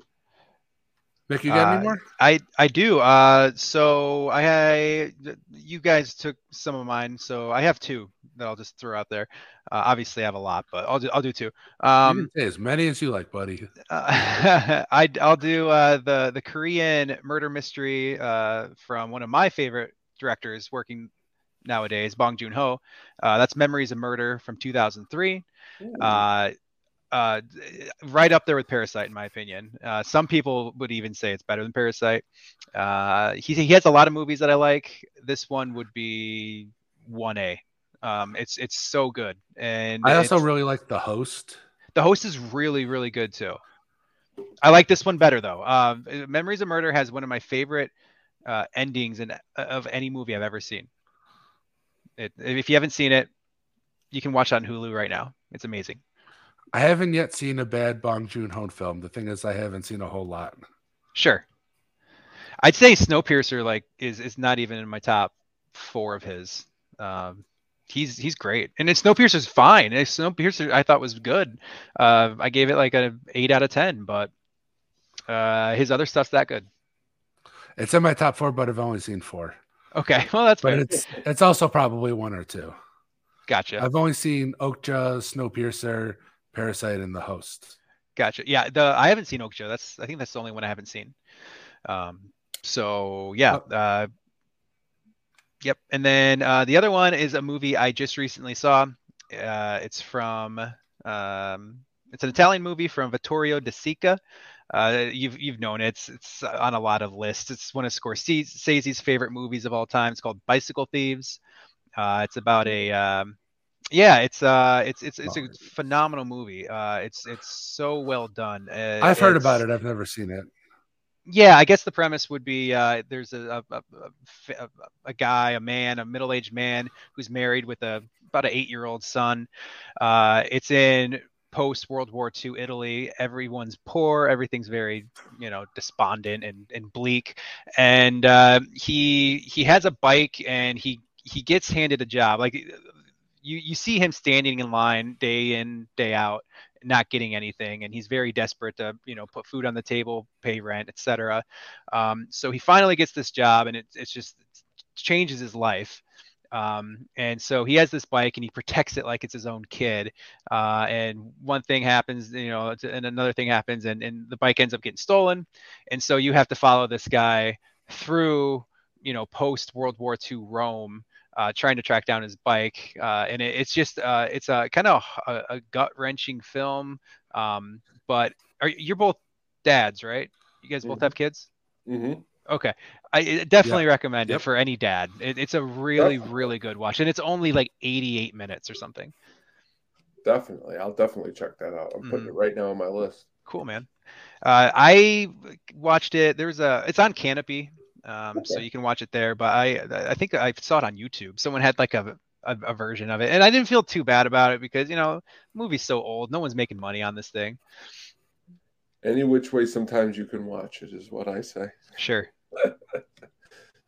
But that's awesome. Very awesome. Very awesome picks. Yeah. Definitely gotta check out some of those movies. I'm gonna go back and check out some of those. I'm with Adam. I've only seen the ones that he's mentioned too, but it sounds like that there's some of that earlier work that, like you said, I just had. That's the thing is, there's so much. You always think that you've seen it all. Like you just heard me mentioning Vietnam movies, and you're like, Jesus, quit. I've never heard these movies, but now you got me against the board against four foreign movies. I'm like, whoa, stop! You got me. That's what's awesome about movies is that definitely we show each other cool, different stuff. Yeah, there's always more to explore. Definitely. What topic would you like to do now? I'm open for whatever. You guys pick the next one. Yeah, we have one more topic. Let's do favorite 1990s movie scenes. Sound good? All right. Sounds great. No, that's going to be so long, dude. All right. Fine. Favorite guilty pleasure movie or favorite working directors today? Yeah, let's do guilty pleasures. Guilty pleasure movies sounds good. Let's do guilty pleasures. All right. Here we are. Guilty pleasures. There's literally an infinite amount of and it's kind of subjective too, but I guess it's the thing about some of these topics. Okay, let's really quick here. I mean, hypothetically speaking, if we keep this up, we're gonna have like 50 shows a year. We're not gonna cover all 90s best scenes tonight. I mean, this may be a continuing story for like the next 18 times for the next 50 years. Mick comes on. Mick's gonna be 70 on our show. You're talking about 5, 6, 7, 8, 9, 10, 11, 12, 13. These are your 15 scenes. No, the 90s scenes. These are guilty pleasure movies. I'm like, this is going to be good. What guilty pleasure movies you got, guys? Let's see. Yeah, I'll go first. I mean, I could have gone, dozens of different movies, right? But the one I decided to talk about is School of Rock. I think that's a good movie. Yeah, but I mean, would people actually call it a good movie? Yes. You think so? Okay. No, people like. Okay, let's break down this conversation a little bit more because I know where you're going. It got nominated for Golden Globes. Like, I don't know. Yeah, for what? Legit good. For like Jack Black and you go a bunch of film students and you start talking about School of Rock, they're not going to think that. They're going to. Okay, it's not The Godfather, but like. But that's what he's saying. It's better. You're right. When his favorite filmmaker is Stanley Kubrick and he's bringing School of Rock to the table, that's the. All right, you know what? If this is such a nebulous topic, you are the guest. My apologies. Please continue. I will say, I'm glad you like it. I mean, I think this is like it's also. Let me put it to you honestly. I saw the movie for the very first time last year. Okay. The reason I had not seen it up until that point was the exact reason of why you said. I said, I'm not going to sit and watch this garbage. Yeah. And I'll be honest with you. I sat and watched that movie, and I watched it another 15 times after it because it's a great movie. It is a great movie. And honestly, it's another stupid movie that I would put up my ignorant blinders for, that's why you've seen in the last year. I'm like, all movies are all good. Because but here's anytime I burn myself, But it's directed by Mike White, who's a respected writer who's now doing The White Lotus, and it's directed by Richard Linklater. He is. Like, but that's are all you I'm going to saying. sit here and talk about how great Bad News Bears remake is? Because Richard Linklater did that. No, because that's a bad movie. But I'm just saying. Yeah, but like I'm just saying. But he has it in him. He has it in him to make a bad movie. And honestly, I think that's a good movie. But that's my opinion. I think Bobby Gordon nailed that part. I think that would be a legit guilty pleasure. But again, please continue. Talk about School of Rock. Yes, go ahead. Please. I don't even have that much to say about it, but I just think it's really endearing and sweet, and it has really good things to say. I'm excited. If this was your first one, what's your second guilty pleasure film? Another one, or was that all you had? I closed my. I could think of something here. I had it. All right, you go ahead, Adam. What do you got? Since I've been bullied not to like, go ahead. I'm not saying it's a good movie. I'm bullying at you because I disagree with the classification. Like Tony mentioned that he likes what's the Nicholas Sparks, Ryan Gosling, The Notebook. That I think qualifies as a guilty pleasure. Because you don't like. See, this is always the thing. Because you don't like The Notebook, but you like School of Rock. But what movie did better numbers? The Notebook. So but The Notebook, because The Notebook is considered a classic chick flick in your dude, which is why I think it qualifies as a guilty pleasure. Judgmental territory. No, I'm just kidding. No, I mean honestly, you're right in that. Me saying The Notebook is that. You're right. But as far as like, see, this topic is so crazy. I know it's a nebulous. It is tough. There's no like definition. Well, you go back to the picture here, okay? If you were to come and say that you like the movie with Taylor Swift here where she played the cat, that's a hot take. That's a hot take. Okay. I'll try to find a shitty Howard one. the Duck, that's a hot take. You know what I mean? That's a But that I think qualifies as guilty pleasure. But okay. That's your guilty pleasure. That's you know what? I'll say mine, so feel free to yell at me. All right. I'm ready. What's the I already wrote it down. All right, so this is a film that is absolutely reviled at the time. I don't know how much it's Rotten Tomato score. I'm sure is very bad. I first saw the director's cut, and that's why I absolutely love it. And that's The Butterfly Effect. You're really gonna anger me right now because that movie's amazing to me. I feel like that was pretty highly acclaimed, wasn't it? Like now we're getting into like I love that movie. If we were in a room full of people and someone was even say that was a good movie, I'd jump down their throat and start screaming at them. All right, let's not a hot take. I'm looking for you to say like, hold on a second, like something like Stuck on You, like the Farrelly Brothers, like worst movie or something like that, like something bottom barrel. Okay, The Butterfly Effect has 34% on Rotten Tomato. That's sad. And School of Rock has, that's 2021. I don't know. Please be low. Please be low. Is that what Rotten Tomatoes now is? Is that our judgment of? Why are there multiple Schools of Rock project? School of Rock, right? That's the name of it. Mm-hmm. Oh, The School of Rock. School of Rock. Okay. It's 92%. It is. Yeah. Okay. Well, I guess maybe it is my bad then. I just figured it's a movie no one takes seriously and kind of overlooks. It is I will say it's a little bit lightweight, but I think it's really good. Yeah. See, Adam turns his nose up to movies like Roadhouse and stuff like that. Why do you keep saying this? I never said I hated Roadhouse. I never said I didn't like Roadhouse. Because purposely on the Roadhouse episode, you showed up. I literally didn't talk about it. Part of it. You said you didn't want to be part of it. I'm just kidding. No, you never said that. I've never said anything bad about Roadhouse. Every podcast we're on, you talk about. Hold on a second here. Call. Let's cool our jets. We're cooling down. I just don't like the slander. I know, but I think we get a little bit like, are we going by reviews? Are we going by who likes it? I don't know. By how many people went and seen it? Okay.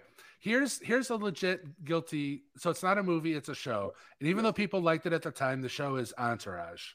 Yes. And the reason I think it's a guilty pleasure, because I just rewatched it, and the misogyny and especially the homophobia, like I didn't realize the homophobia is fucking kind of gross. It is. This like that's part of it is the time, but it wasn't that long ago. You didn't realize it? Not at the time because I was. You didn't realize. But I thought it was cool. That's what I'm saying. Well, that's why it's guilty pleasure. It was more commonplace.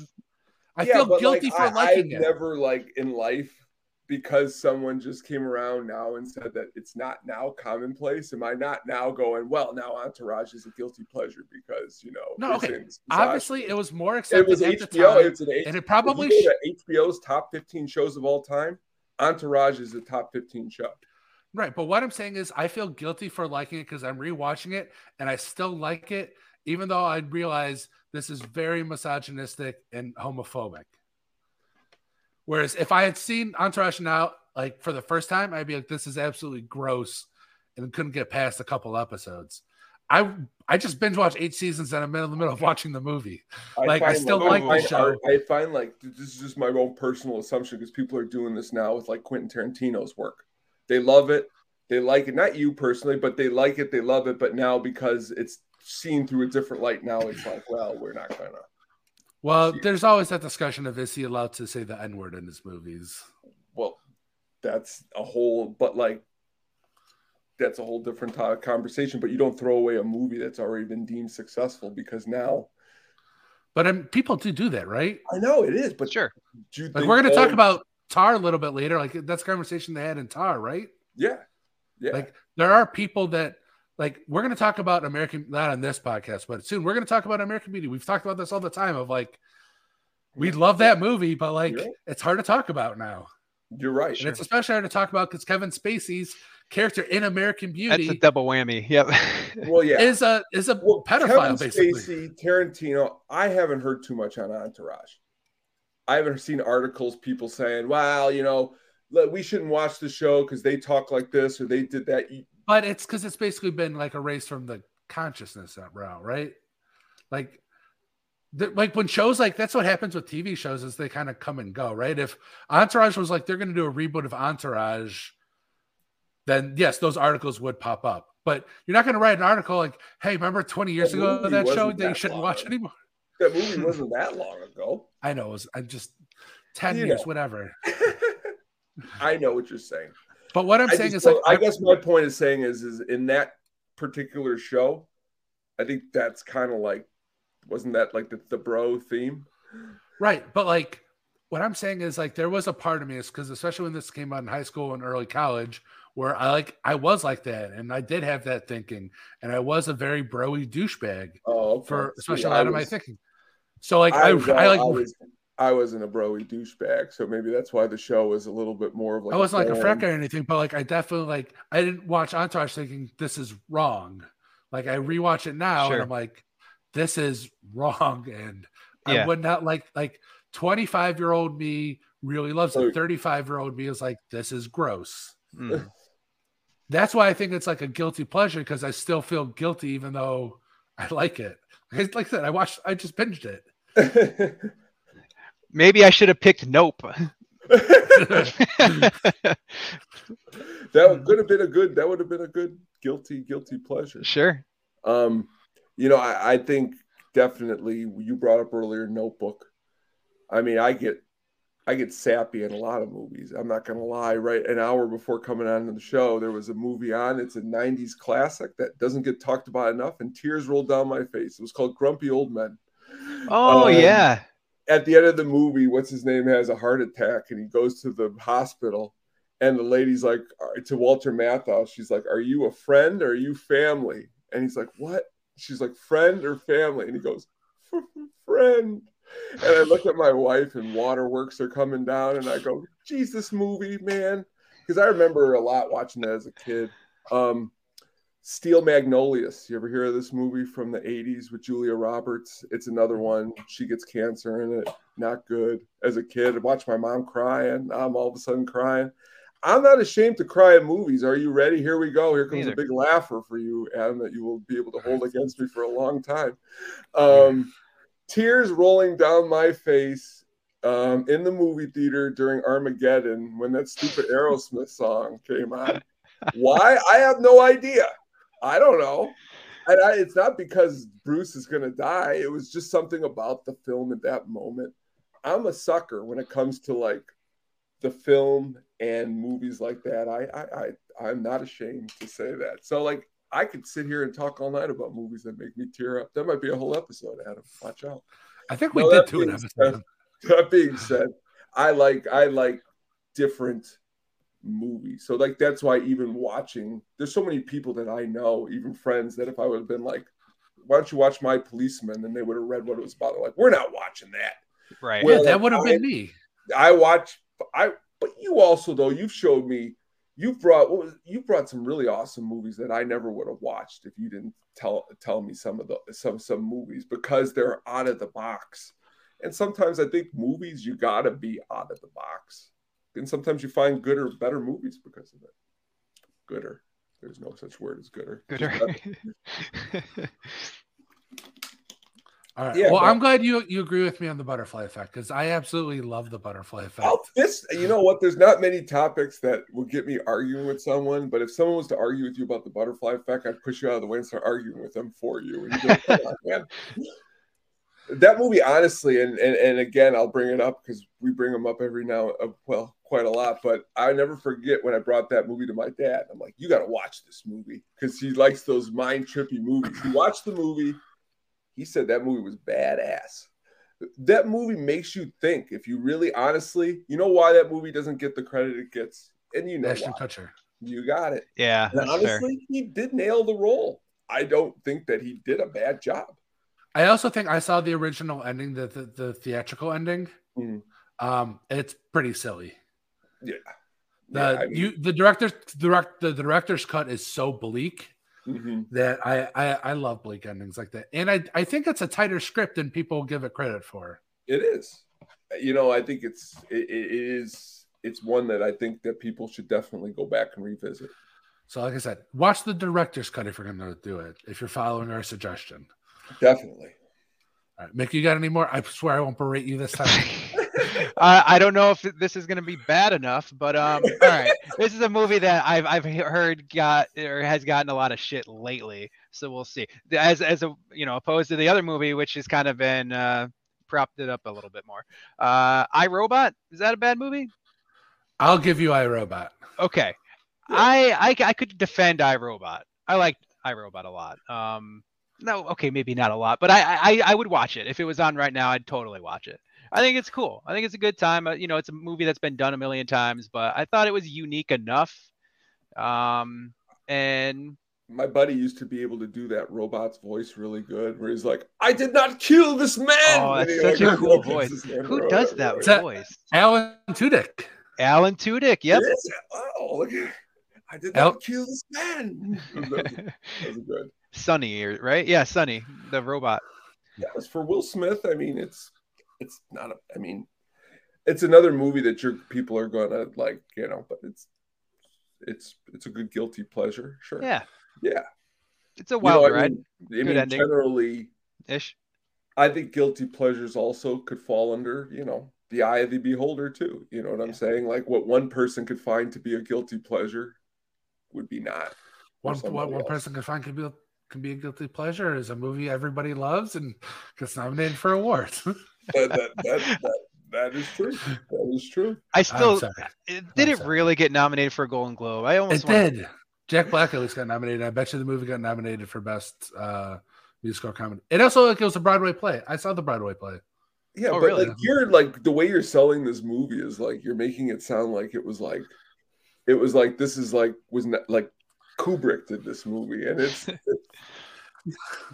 Linklater is great, but you also know his career is he's got really awesome filmatic movies, right? I mean, both directors, but I'm just saying, it has pedigree to it, right? Who directed iRobot? I don't know. Who directed Alex Proyas? Yeah, I don't know who directed The Butterfly Effect. Do you know what I mean? Yeah. No, Linklater has that pedigree. That's all I'm saying. It's true. It's a fair criticism. Alex Proyas, he's done Dark City, The Crow. The Knowing. That was not very good. Which one? The Knowing with Nick Cage. Oh, yeah, that one was not good at all. That was rough. Not good at all. bad, really bad. Yeah. I mean, generally, I'm trying to, a movie that's generally got a Rotten Tomato score that's under 6% is generally like Pauly Shore movies, like movies that are just like unbearable. Like, what's a bad comedy movie that people think Biodome? What? Yeah, or like, Stepson. Is there a comedy movie that you find to be funny but nobody else finds to be funny? I'm sure if you asked me this 15 years ago, I'd have a good answer. Oh yeah, that's fair. For Larry, I'm gonna go. Oh fuck! What's the movie? Caddyshack 2. Caddyshack 2. Yeah, Caddyshack 2. Joke. I really like Grandma's Boy, but I feel like everybody who's seen that movie likes it. Yeah, that's honestly another one that is a really, really good movie. It's actually better than probably half of Sandler's other movies. I don't know if that's a hot take, but what? You're not saying it's better than Jack and Jill? I will say about Jack and Jill, Al Pacino did great in that movie. Who falls in love with Adam Sandler with a wig? So stupid. So dumb. Bad. So bad. Okay. Mick, thank you so much for joining us. It's always a pleasure whenever you come on. My sincerest, I do feel bad for like. Oh, dude, it's good content, man. Beat me up all you want. I had a good time, dude. No, that was like a highlight, dude. So no, it's all good. And if you did that and like you didn't have a fair point, and I'm like, what the hell are you beating me up for? I'd maybe be a little PO'd, but no, it's fine. It's hilarious. So no, dude. You are our guest. I should not be berating our guests. Really quick. I encourage people to come on. You're not going to have any guests for a while. Really quick before you go, Mick. Yeah. I was looking at my 3 accounts ago, and I realized that all of us here, we've been talking for over a year about movies coming up here. Oh, wow. I got Adam over here a year ago telling me that I should squeal like a pig based on something on Deliverance. Very awesome, because like you go back and I don't even remember these conversations that we had. So it's cool to see that though this is our second time on the show and right. We've been talking a long time about movies. So that's neat. It's cool to know that we keep continuing doing this stuff. So keep it up. I don't a movie that you didn't like that I actually do like is Red Notice. That if we have time, you can berate me on liking Red Notice. You legitimately liked Red Notice? I liked it for what it was. Wow. What is Red Notice? The worst movie of the last Gal 4 Gadot, years. Rock, Ryan Reynolds. Oh yes, yes. I've never seen a $300 million movie have such bad everything. Like the CGI was so bad, dude. Where'd the money go? It went to The Rock, it went to Gal Gadot, and it went to Ryan Reynolds. That's where it went. Adam really liked this movie that I'm surprised he didn't mention as his guilty pleasure. It was called Spiderhead. It was on Netflix. Don't watch that movie. That was not a good movie. And Adam did not like that movie. That was a falsification on my part. I'm sorry. But thank you, Mick, for joining us. All right, where can we find you? You can follow me on Twitter, IntoxicatedFan. And if you have a Letterboxd account and you want to follow me there, click the link in my Twitter bio. I feel like we need to have a Letterboxd account for this show. You definitely do. Definitely get on Letterboxd. Although you're going to disagree on every movie, so you should have your individual accounts. Yes. Surprisingly, we have eerily similar tastes on a lot of movies. Yes, and honestly, most of my movie opinions I could bend just so I don't get yelled at by him. I'm okay with that. I'm totally okay.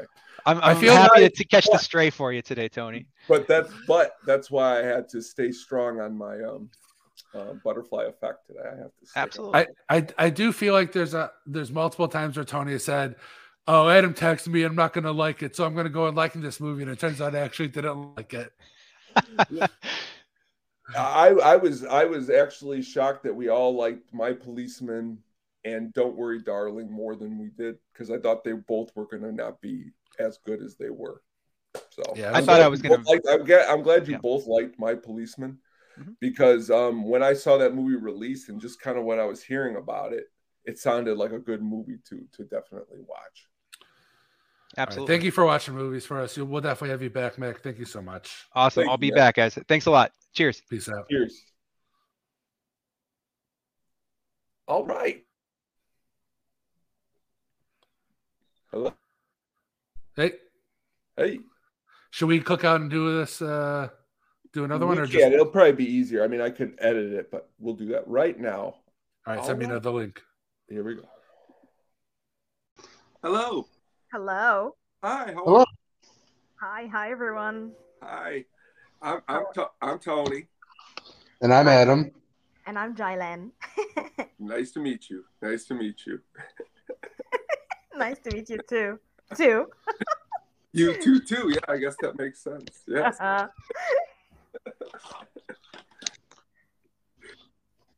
Do you want to lead, Adam, or do you want me to for today? Yeah. It's Jaylan? Well, it's Jaylan, but you can always call me Jay, because no foreigner I know can say Jaylan every time. They just say Jay, and that's it. Okay. Jaylan Salah. Yes. Okay. All right. I'll either. I'm going to do my and I apologize if I mess up. All right. Hello, everybody. Welcome to a bonus edition of the Hookup on Film. We have a very special guest today. She is an Egyptian writer, poet, and movie fan. Welcome, Jaylan Salah. How are you? How are you guys? Doing really well. Thank you. Thank you for asking. Good. You reached out on Twitter.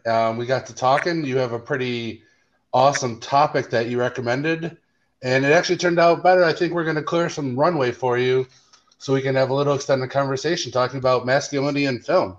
Yes. Oh, my favorite topic. I'm ready. I will talk about anything in movies. If it's about a cup in a movie scene or whatever you want to talk about. So this is cool. I'm excited. Wonderful. All right, Jay, where do you want to begin? I want to begin with, okay, do you guys feel, I'm going to ask you, okay, because do you guys feel represented on film? Because why I started thinking about masculinity in film, to be honest, it's when I knew this Australian model.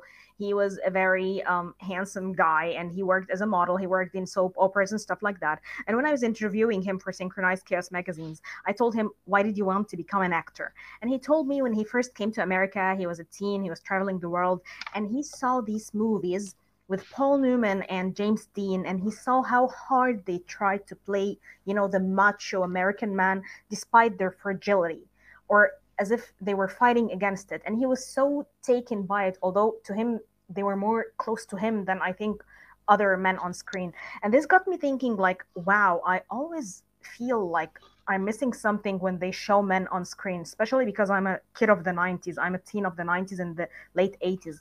I was born in 1988.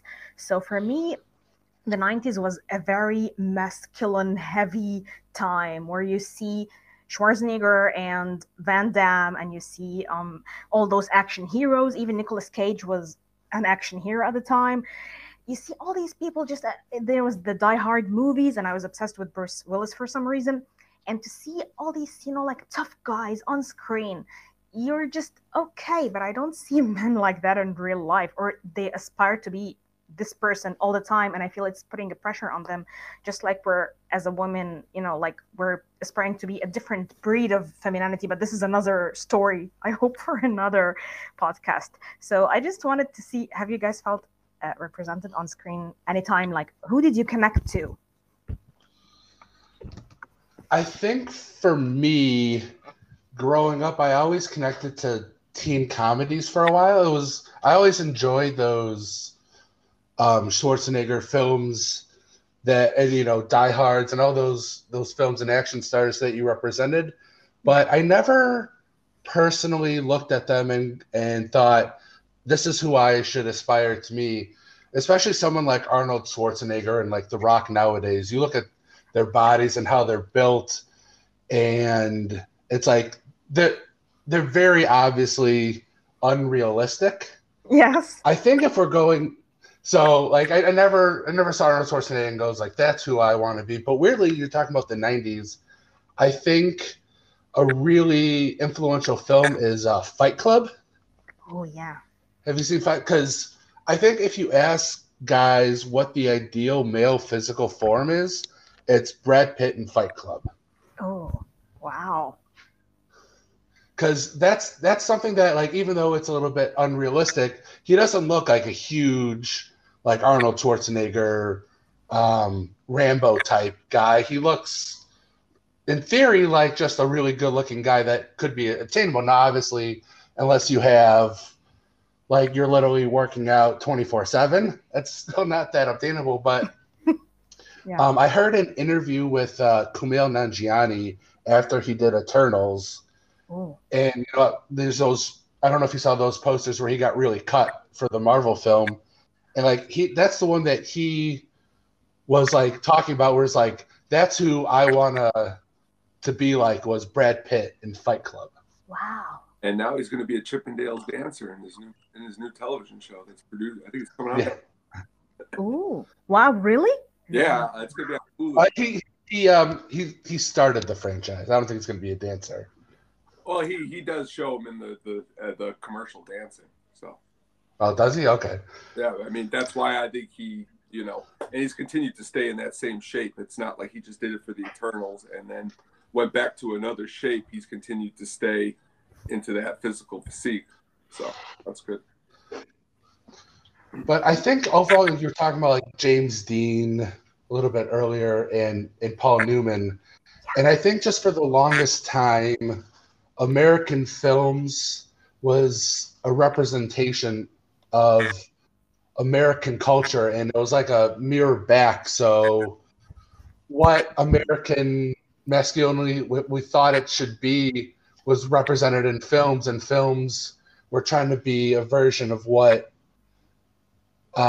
we thought society was. And I think then you get this self-fulfilling prophecy. Then for the longest time, you do get these like very macho men who can do no wrong, like Paul Newman in this and Redford and Butch Cassidy, or James Dean in his films. I mean, there's a Taylor Swift line, and we talked about this earlier. It's like she had a song a couple years ago. She's like, James Dean, blue jean, look in your eye, like that. James Dean style of almost like idyllic version that we now think of James Dean, like still resonates in our society. Okay. Wow. When I think of James Dean, I think of like the French version of him would be like Alain Delon, like I always, because French cinema was big here in Egypt in the 70s and in the 60s and stuff like that. So he was also, I think, idyllic of what a man god should be, although he was a very controversial figure. But as, acting in films and stuff, I think he was like the French version of these guys for some reason. They were almost unrealistic, not just as physicality, but as, like blurring the line between what's masculine and what is, aesthetic or something like that. But at the same time, for me, it was just an image, but it wasn't real. Or this is how I saw it. Well, I mean, that's definitely, I can see that, and that's what the studios wanted everyone to think the opposite, though. I think they wanted these people to think that they weren't damaged when James Dean, even when he was acting in those movies, was going through quite a lot. Yeah. It made him damaged. And I think that the film that he made, now looking back at some of those 3 movies that he made, you could see some of that in the film, but that's not what they were trying to go for. Yeah. And that's where now actors like Brad Pitt can kind of show they could be both. They could be like Fight Club, but then they can make a movie like Legends of the Fall, where they could show a little bit more in there into their emotions. So Paul Newman, too, he's a great one, because just recently they did the documentary on HBO about Paul Newman. And I had somebody who is older, like in their 70s, who's always admired Paul Newman because he was strong. But in this documentary, it just says all the reasons why he was going through personal struggles. But the film didn't show that. So, I think back then, it might have even done these actors more justice to let a little bit of that out to people. I'm also curious how much of the James Dean, Paul Newman type version of masculinity was built upon what Westerns, how they define masculinity.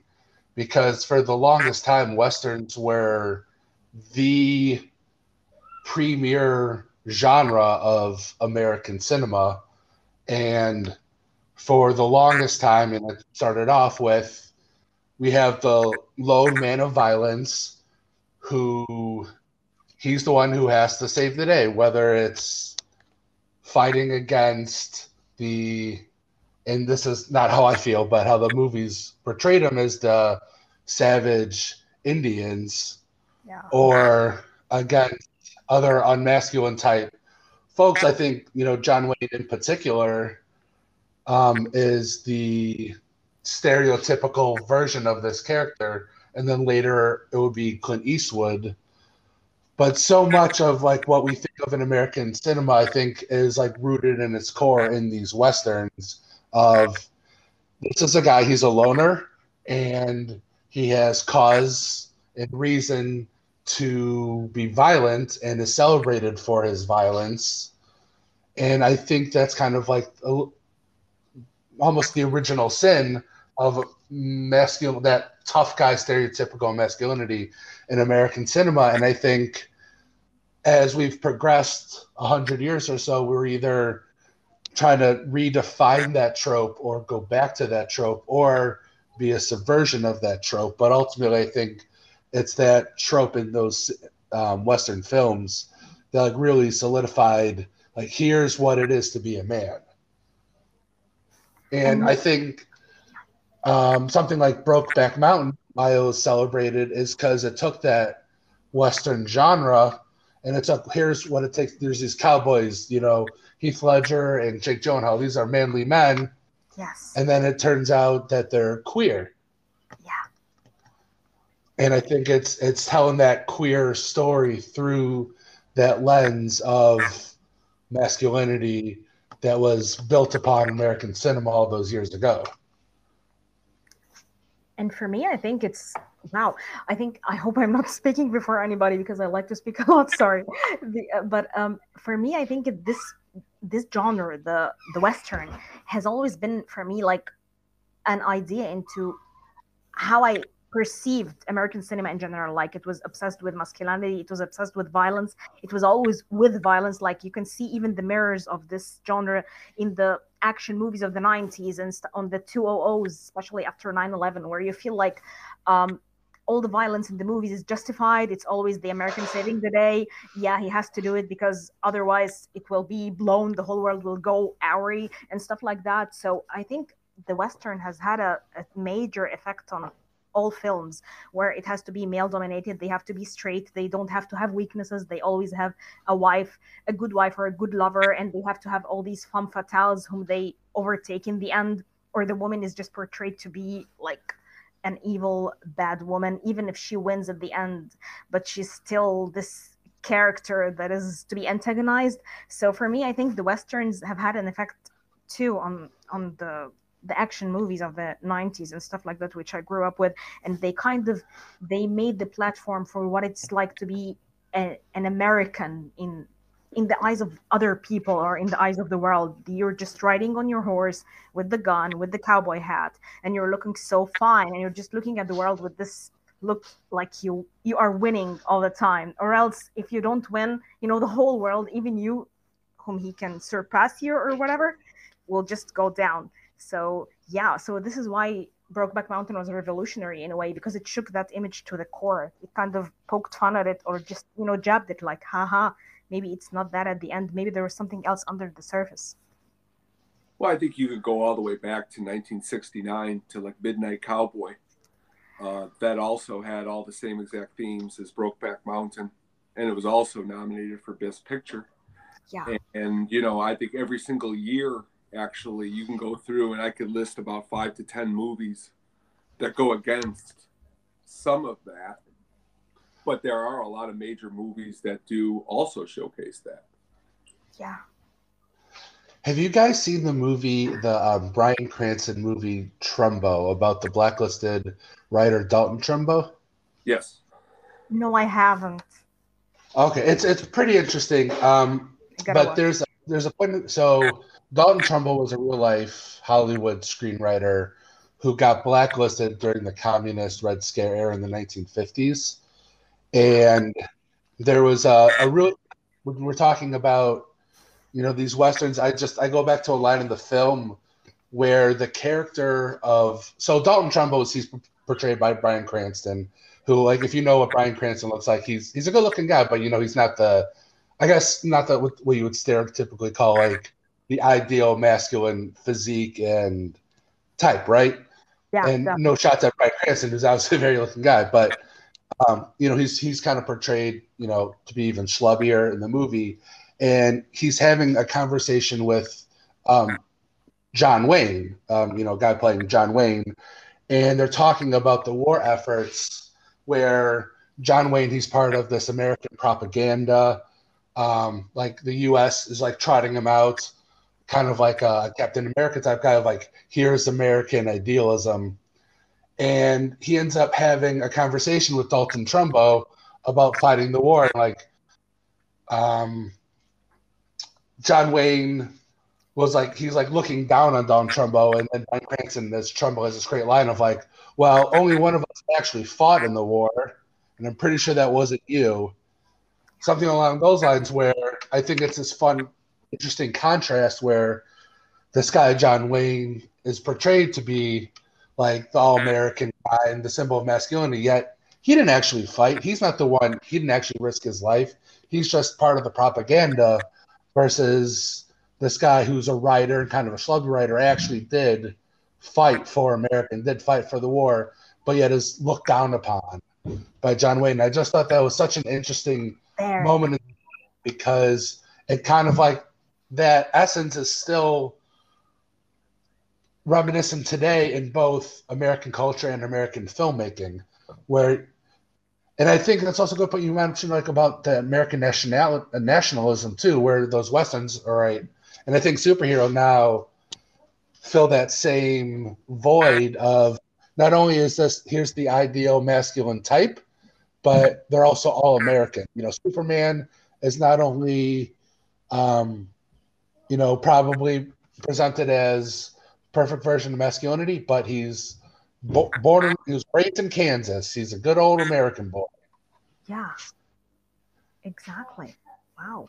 And also, you have, like, for me, all the guys that I would friend and I would go out with at the time, they were so enamored by this image. I mean, like, it gave guys all over the world, like the idea of wanting to become that guy. Like, I know a lot of guys who wanted to become Bruce Willis in Die Hard. I know a lot of guys who are just obsessed now with all the Marvel heroes and stuff. So when you think about the effect that all these movies have, and when I would talk to my dad and he would talk to me like about the good, the bad, and the ugly, like it was the definition of cool back then. So to be the guy with no name and stuff like that. So for me to think of the idea of how it affected a lot of young men, or at least it gave them this dream escape image of becoming a better version of themselves, I would just like to look at it in terms of how men view themselves, and at the same time how masculinity is portrayed, and have had this wildly. Well, being somebody, I was born in 1982.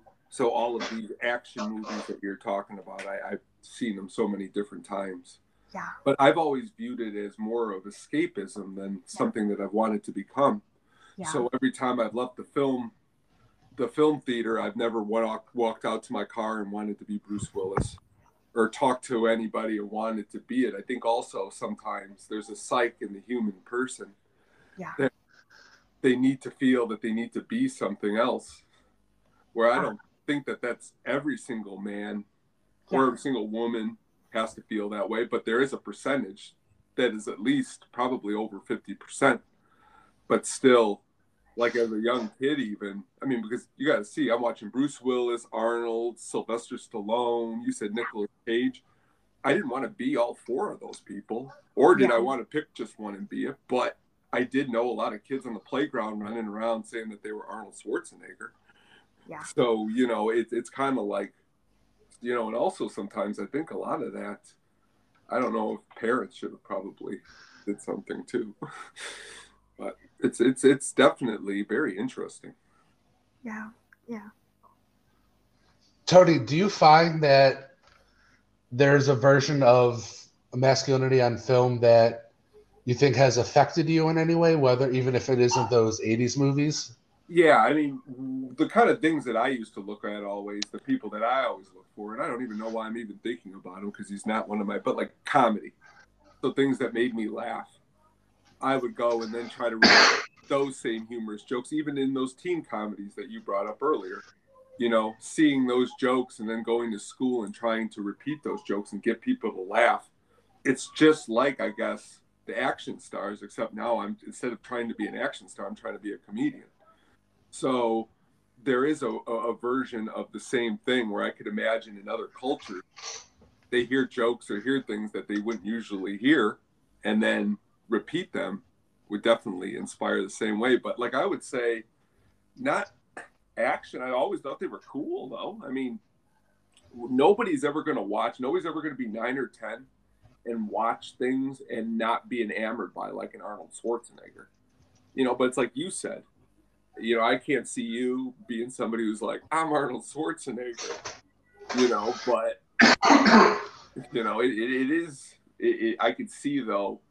See, I'm always enamored still, even the more I get older, I'm more enamored into female roles than even male roles. Because a lot of male roles become I call it like cookie cutter. Like a lot of this stuff, some of the stuff like The Rock is doing, it becomes, where at least when Arnold was doing, there was a little bit more of a bravado. Now it seems to be very cookie cutter, but yeah. I could be wrong about that too. No, I think it's true. I think you and I are on the same page, and like that's why we have a movie show together. Where I'm like you, I think, you know, like how I viewed masculinity in film on my life wasn't related to action films, but was towards comedy.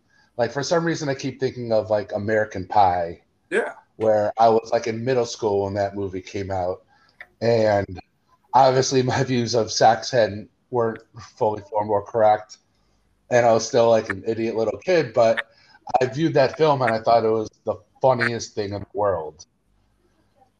This movie, yeah. Oh my gosh, this movie was big here, you guys. Oh, I have no idea. Big here too, yeah. See, that's what's cool. It's cool that I'm glad you're on the show, because just even you saying that, I could imagine I'm a very empathetic person. So any movie that's cool to just think that was going on all over, you know. But I think, you know, when you're like an 11-year-old boy and you see Jason Biggs humping a pie, like that's just the funniest thing in the world. And it's like, wait, is that what sex is really like? Is it really like? And obviously it's not. But then like cut to a couple years later where I'm a senior in high school and the 40-year-old virgin comes out.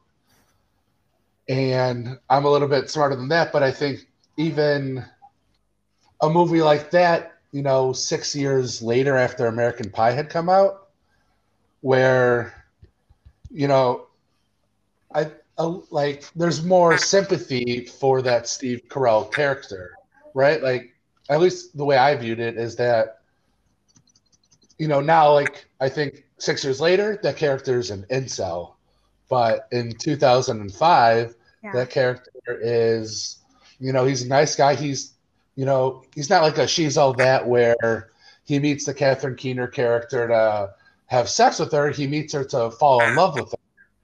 And then, you know, after they're married, they have sex.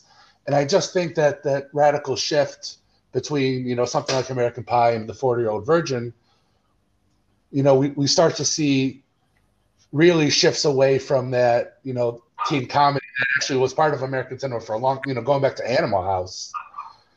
But then now I think if you're doing a comedy in 2022, nowadays it's something like Booksmart, where it doesn't even star a man.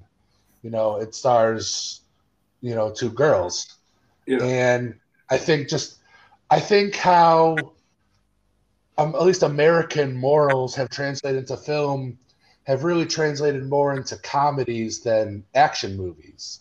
Because like the number one movie of the year, right, is is Top Gun. You know, it has that very similar view of masculinity in 2022 as it did in 1985 versus, you know, comedies, at least, you know, it didn't do well, unfortunately, but a movie like Bros, where it's, at least they're trying to have a rom-com with two queer characters. You know, I mean, I think definitely back to, you know, a little bit on the action people. I think a lot of it too, it could be, if you come from a household that's very conservative and you're not used to hearing this stuff, and then you see Arnold saying these lines and walking into rooms and talking to people like you've never seen him talking to people, that's going to make it feel like these people are like invincible people. So I could see that being very attractive to, you know, many households, you know. And sadly, as we've talked about before, Adam, my, you know, from the age of 9 or 10, these movies were all being played, you know, in front of me. So like immediately I could see why people can have that feeling, especially because I had friends that would be like, can I come over to your house and watch these movies, because I'm not allowed to watch them at my house? And I'd have to say no, because you know why? I don't watch them because I can't watch them. If I want to watch them, I'll watch them, but I'm not sure going to have someone have show you. But it's different though. Now with the internet, you could watch pretty much anything that you want to watch like this. Yeah. Jay, I'm curious how much difference, if there is any, do you think of masculinity in film between American cinema and Egyptian cinema? Okay, there is a lot. I've written about that too. Well, first, in Egyptian cinema, it's usually the alpha male, you know, like the guy who is not usually the best looking, but usually, you know, like the strongest in terms of character, mainly. Okay, there was a breed, of course, of Egyptian action, which needs a whole new episode. But mostly the Egyptian ideal man would be semi-religious. He would be like strong as in controlling. He knows how to handle a woman. He knows how to work. He knows how to take his rights and stuff like that. So you always had these. But some of the more revolutionary directors, specifically in the 80s, and of course, Yusuf Shaheen came in like the 50s or 60s or something, but his more revolutionary work came at the late 70s and stuff like that. They tried to break this character, and he had more of the, what I would call the dream boys of the Egyptian cinema, who were similar to, you know, like Leo DiCaprio, similar to Jaylan Salah, similar to the softer roles of the Brad Pitt, the dream boys of the 90s, who were like the counterpart of the male action heroes and stuff like that, where you would feel he was more interested in them showing their emotions. There was homoerotic tension. There was breaking the mold of the old, you know, like the old Egyptian guy, the guy who knew how to joke, how to get girls, how to do good in life, how to get even with the bad guys. He wouldn't necessarily be like super strong or super handsome, but he would be super charismatic. He would be like the coolest guy in the room. He knew how to crack jokes. He knew how to get away with anything and stuff like that. We had this even in comedy. Like we had a very, very prominent action comedy movie star. His name is Adil Imam. This guy, he was the best of the best because he was a hero for as long as you can imagine. All his films broke the box office because he played into this psyche, this idea of an all Egyptian hero. But an all Egyptian hero is not an all American hero. He is not super great body, because he wouldn't be relatable. People wouldn't look to him and feel like, wow, I know this guy, I can be this guy. He's just the normal Egyptian body, the normal Egyptian mannerisms, but he would be super funny, like for real. He's so smart, like he's Steve Martin's comedy, you know, like the comedy that you get at any time, and he would make anybody laugh, and all the beautiful, super beautiful girls, because most, at least in the past era, Egyptian female stars were super beautiful, so they would all be for him. So you get your piece of that. I'm imagining like a little bit less sexier Ryan Reynolds. In a way, yeah, in a way, totally, yeah, that. I like that. It's funny. I can't even remember what movie I was watching, but when I was in high school for like my birthday, a bunch of my friends went to see a movie, and you know what it was? It was Harold and Kumar Go to White Castle. Yeah. And one of my friends, she was really attracted to the Kumar character, and it's kind of like along the same lines that you were talking about. It wasn't. I mean, obviously, Cal Penn is very good looking, Yeah. but she was more attracted to because he was that. I feel like, and correct me if I'm wrong, that kind of guy that you were talking about, where he is like he feels like he's the coolest guy in the room. Yes. He's the funniest guy in the movie, where he's playing off the straight-laced Harold, John Cho's character, and why she really started to have a crush on Cal Penn was because of just how suave Cal Penn was in that movie. Definitely, I can totally see that. Yeah, in a way, but put in, of course, like a bit of. He can do action too, but in his own way, like it's a bit of a slapstick action, but he still can get the bad guys. He can still, like stand in front of, let's say, institutions, blah, blah, blah, Egyptian mafia and stuff like that. But in his own, like in his own imperfect way. And it's still cool and he'd still win. Do you find that this version of the Egyptian hero is in specific contrast, like because of American movies, or do you think it was just because of its own thing based upon Egyptian culture, like as a reflection of Egyptian culture?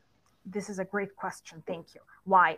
What I feel is a reflection of the American action movie, unfortunately, is the later action, Egyptian action cinema, when it's the OOs specifically. You have your action heroes who are more handsome, who are more fit, who can do anything, who are more in tone of a perfect male. And you have this character or this icon of Egyptian action hero going back or retreating. But this one, the one that I'm talking about, is more representative of the Egyptian culture. Like you would go into the Egyptian street, into the Egyptian, let's say, workplace, and you would feel that this guy is winning, and you would feel that this guy is the coolest guy, and you would feel that everybody wanted to be this guy. But later on, when it's the OOs, you have tons of Egyptian action heroes, and they all feel like they're good-looking guys, and they can do action. They're trying to insert humor, but it's not really working. At least, okay, I think the most successful one of them would be a very cute guy who turned, like when you have this cute actor who turns into a serious looking guy, but people still love him. So although he lost most of his babyish charisma, okay, his name is Karim Abdulaziz. This, I think, is the most successful one. Why? Because he stood the test of time. Until now, he is making action and people love him.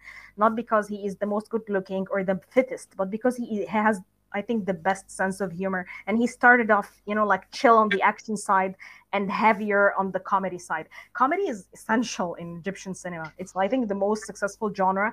You can have your romantic comedies, you can have your action comedies that are higher on the comedy and lesser on the action. When things started being action heavy, things started losing their essence, becoming more of manifestations or just, like mimicking of certain American movies that they've seen and liked.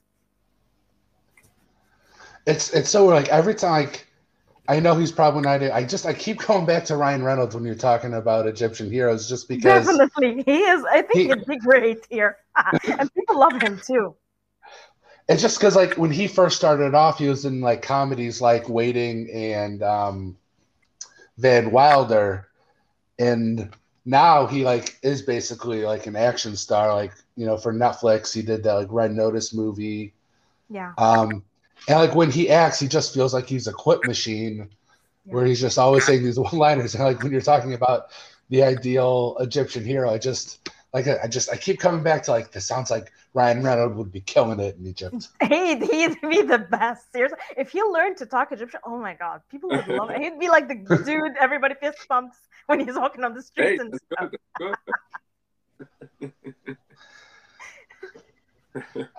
Do you find that in at least American cinema, that American masculinity has changed or evolved in the past 10 years, or do you think it's still kind of the same? It's still just a reflection of some sort of reflection of those Western tropes, just now modernized? I feel it has changed. It has changed dramatically. I mean, like now when I see a successful star like Timothée Chalamet, for example, and he's becoming the guy, you know, like he's the darling, the director's darling, obviously. Like all the foreign directors are working with him, but he's still also appearing in Dune, for example, and he's killing it. So yeah, to have, I don't think he would have been that successful before. I mean, even Leo DiCaprio when he started, because he gave me the vibe of Leo in the beginning, but even more evolves because he's blurring the gender lines even more, and he's becoming this fluid character of sorts, which is so interesting because a lot of girls love him and a lot of girls are crushing on him, for example. Besides, I think it has become more diverse. Like you're having now the Black Panther movies, which are the action movies, and you have a lot of black actors and stuff. So I think it has changed. Even, yes, in the 90s, of course, we had Wesley Snipes, whom I had a huge crush on when I was up. But not because of the Blade movies, because he appeared in this movie Money Train with Jay. Oh, that's great. Yes. I love this Woody movie. Harrelson, Oh, Chris my Cooper's the bad guy. That's a classic right there. I love this movie so much. And I loved him since that We're movie. going to have you back one day just to talk about Money Train. That's awesome. Oh, please, because I love it so much. And I don't feel I have talked about it enough. Oh, man. There's this scene where they're just fighting, and I'm like, my God, what is this? That's And I awesome. was a little girl when I watched it. I was, oh, okay. This is the best part of the podcast so far. This is awesome.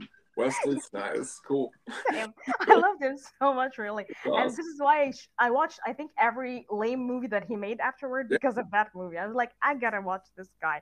And I told my dad, like, you find someone and then you're like, I gotta see all this. I don't blame you. And I kind of like nagged my dad, like, get me all his movies. It was on a video cassette back then. So he'd go to the video club and just rent it. And it was crazy days. That's awesome. Very awesome. Did you like Wesley Snipes more than Will Smith? Yeah, yes. Thank you. Yeah. I didn't like Will Smith at all. I thought he was an idiot. Yeah. Really? I just didn't like him. No, you're not. Why? I love Will Smith. What? Really? No, I'm curious. What was it about Will Smith that you liked, or what was it about that Wesley had that Will Smith didn't have? He's cooler. Okay, for me, he was more ground. Like for me, okay, I felt like Will was trying so hard to be the good guy, and I hate it when people do that in real life and in movies. Tom Cruise. Hello. Smile. Oh, please.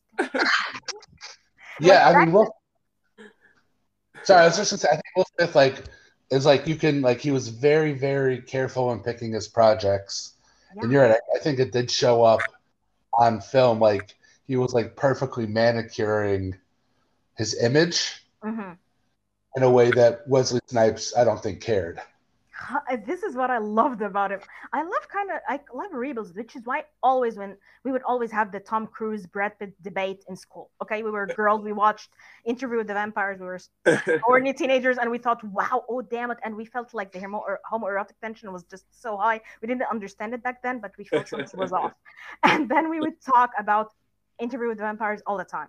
We would have the Tom Cruise versus Brad Pitt debate. I always felt like Tom Cruise was the all clean cut guy, and I hated him. And Brad Pitt was more edgier and kind of more vulnerable and trying so hard to be tough and broody and dark and shit. And I like that so much. So for me, Wesley Snipes is Will Smith could dance his butt off in Men in Black and stuff, and I hated it. I only love Tommy Lee Jones, and I love the giant cockroach. That's cool. Tommy Lee Jones. This is good. I think it's so funny that you and your friends, when you're talking about Brad Pitt, gravitated towards Interview with the Vampire, and guys, when they were talking about Brad Pitt, gravitated towards Fight Club. Fight Club, yeah. Wow. See? And Well, Legends of I mean, I think for me personally, I think it then also depends on what crowd you're talking to. I mean, there's many different Brad Pitts that I've heard a lot of different crowds talk about. Yeah, Fight, those are all big ones, both of those that you mentioned. I remember the Interview with the Vampire people because that movie came out in 94. I was 12 and my mom took me to that movie. And immediately I see everything that you're saying because Brad Pitt's way cooler in that movie than Tom Cruise is. But then in Fight Club, I remember that, but Brad Pitt's cool, and like even in like True Romance, he's pretty cool. It's just the guy sitting on the couch, just But what you had mentioned Elvis recently. You had seen Elvis, and did you enjoy that movie? For me, very much, yeah. Because I liked Austin Butler, to be honest. I thought he was amazing. Ooh. And I thought he gave me this very vulnerable vibe too that I liked. He wasn't even hiding it. It was, for me, I really like it when someone is like, fuck it, like, I'm going to show it all in your faces. So for me, he played Elvis in a way that didn't make Elvis the stereotypical, like, hey, how are you? For me, it was more, I'm broken and shit. And I like that so much. I was thinking maybe it was Tom Hanks's character that brought those awesome. No, I'm just kidding. Really?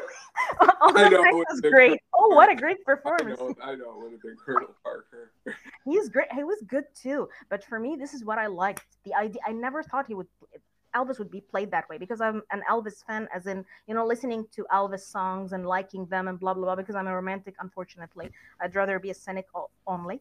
But when I just watched Elvis, it was like, wow, he's like a rock star. I never thought they would take Elvis in the rock star category of the Doors type and stuff like that, where you would see, or Amy Winehouse, where you would see the decline of this amazing person who just had no control over his emotions, and he had this grit and grunge and stuff like that, while being so, like vulnerably masculine and stuff. So for me, I liked it, and I felt it gave me a different idea. It reminded me of Yusuf Shaheen films, which I'm obsessed with. So you mentioned Leonardo DiCaprio a little bit earlier, and you're about my age. So I'm curious how you and your friends viewed DiCaprio after Titanic. Okay. Because I feel like he immediately became a sex symbol to like all my friends, and basically in America. But I'm curious like how you and your friends viewed him.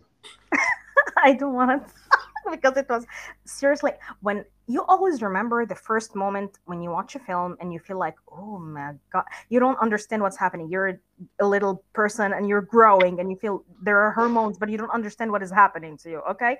So you watch this scene in a movie and you feel like, oh my goodness, this was the drawing scene in Titanic. For us as little girls, we were like, oh my gosh.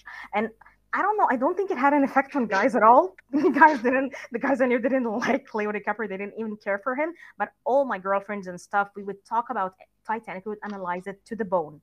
We didn't really care about the ship sinking and the cool effects. Of course, it was great, blah, blah, blah. Yeah, awesome. Thank you, James Cameron. But we really cared about this creature, like this guy, this Leo DiCaprio guy, like where did he come from? Which is why I think he lost his charm for a lot of women I knew when he progressed. But his respect deepened because he cared too much to pick really serious films and stuff like that. And that was just, this is the conclusion. We were horny for him. I think everyone was. I don't think you need to be embarrassed by that. I know, because I remember it was a crazy time for us girls. We would like share his photos and stuff, and we would just talk about Titanic, and some girls would make up, like scenes. And I'd be like, but I watched the movie. This wasn't in it. Are you serious? And she'd be like, yeah, I saw the uncut version. There was this rumor that there is a hidden uncut version somehow. And every girl you see would tell you a different version of the story. Like, yes, it was 5 hours long. I saw it. I got it. Someone smuggled the video from America, and we saw the whole. And it was great times. I wish I could write an essay about it or something, because you guys were essentially doing your own Leonardo DiCaprio fan fiction before the internet. Before fan fiction started, yeah. Or maybe it started and we didn't know. There was no internet back then. It brings up a quick memory really quick, as I remember in I think that movie came out when I was in was it 8th grade, right around 8th grade, and my buddy had a foreign exchange student from Japan staying with him, and me and him brought her to go see Titanic. Wow. And I'll always be curious because she didn't speak any English, but like the whole movie she just had a smile on her face, and he tried to like communicate after the movie, and she just smiled and said, good, very good. But now what you're saying now, I'm imagining now what she was really thinking. Now it's finally clicking. Yes. Now you figured it out. Yes, yes. Yes, you put all the pieces together, and now 40 years later, now I know. Now I know what it was. And this evil guy, he made Romeo and Juliet before it. I think a year before it too. So he was hitting us. Girls were like falling. Oh yeah, they were. Oh yeah. Yeah, it was so cool. But for me, like for me, it was him and Wesley Snipes. But none of my friends loved Wesley Snipes. For me, Wesley Snipes was like the epitome of, I don't know. It was like a guy just going his way in the world. He was a demolition man. And he wasn't even that famous. And this is what made me like, yeah, he was famous, but not like Will Smith. Like all my friends would know Will Smith and love him. Mostly, a lot of girls liked Will Smith. A lot of guys liked Will Smith. But for me, I just thought, wow, he's better. No, and I would always root for him. Like, do more. That's awesome. All right, I have a final question for you. Okay. Is there an actor who you feel has had a career, whether it be Egyptian or American, who has had their career where it's like, I wish that all film took what his version of masculinity is and presented it to the world? Like, who do you feel best represents masculinity to you? Oh gosh. On the spot, I know. Wow, this is hard. This is harder than I thought, to be honest. But I don't think there was can you believe it? I don't think there's a single actor. Like for me, I think an actor was really good, and I would root for him. Like Trevante Rhodes, for example, in Moonlight. I was so excited for him. I thought, wow, this guy, he could do wonders, because he gave me the ideal version of masculinity. And then he disappears. Xavier Dolan, he's this Canadian filmmaker. He made this meta movies where he inserted himself in the narrative in a very smart, Frenchy way. And I thought, this guy is just amazing. He's breaking all masculinity rules. And then he disappears after, I think, 4 films. His later films have went down. So for me, I wish I could say Wesley. Can I say Wesley? You can, absolutely. Yes, please do. The world should copy Wesley. Oh gosh, no, of course no, because he had really bad movies, and I was so pissed off at him. I would be like, "Why did you do this?" when the movie turns out to be bad. But I don't know. I think maybe Wesley Snipes, maybe Daniel Day-Lewis, because I loved his. I didn't feel like Daniel Day-Lewis gave me a masculinity vibe at all. He was there. He was a person. Exactly. He was a human, and for me, of course, I would say Daniel Day-Lewis. Because for me, when I watched The Last of the Mohicans, I didn't think of it as a war movie at all. I thought it was a romance. And I just threw away, I don't remember any part of and I didn't even feel like it was a damsel in distress. And no, it felt so human, so ethereal, so realistic. These were people in turmoil, and someone had to save another person. It was just wonderful. So Daniel Day-Lewis, definitely. And Wesley Snipes, sorry. Wesley Snipes is one, a little bit below number 2, Daniel Day-Lewis. Yes. All right. Tony, do you have any more questions? No. I think we've hit all of them. I am definitely a lot of these, because Adam had mentioned some of the films that you had talked about. Definitely going to watch some of them, and we'll even talk in more in depth next time. But thank you for coming. Thank you, guys. Thank you for joining us. This was a great conversation. We really appreciate you and your point of view. Definitely have a newfound respect for Wesley Snipes. Good. Yes. Yes. Tell us where we can find you and your writing. Okay, you can just find me on theprose.com. I write about music and poetry there. You can find me on Twitter at Jaylan Salman, on Instagram too, Jaylan Salman. I also do visual poetry and stuff like that, and short movies on Instagram. So just find me there and connect with me. I'd love to know more Wesley Snipes fans. Real quick, who's one of your favorite bands that you like? Metallica. I'm a metalhead. Yeah. Nice. Metallica. Fergus and Led Zeppelin and Pink Floyd. Kill 'Em All, Guys. Ride the Lightning, Master of Puppets, and Justice for All. Master of Puppets. Yeah, I know. Oh yeah, that's awesome. Very guys, cool. No, I'm a metalhead. Please don't let me start. Oh no, you're talking to someone who that's what I was listening to. That's where I was finding my masculinity, was in metal back in the... Me, I'm finding my feminine. I'm finding my grime. My teen angst was all metal. There you go. Very cool. We'll talk more about it next time. Awesome. Please, okay, I'm in. And if you guys make any episode about Money Train, please get me as the guest, not anyone else. I'm telling you. Me and Adam are going to have a private conversation, and we're definitely going to work in Money Train at some time. Okay. Okay. All right. Thank you so much. Thank you so much for joining us. This was a blast. Thank you, guys. All right. Take care. You too. Bye. Bye.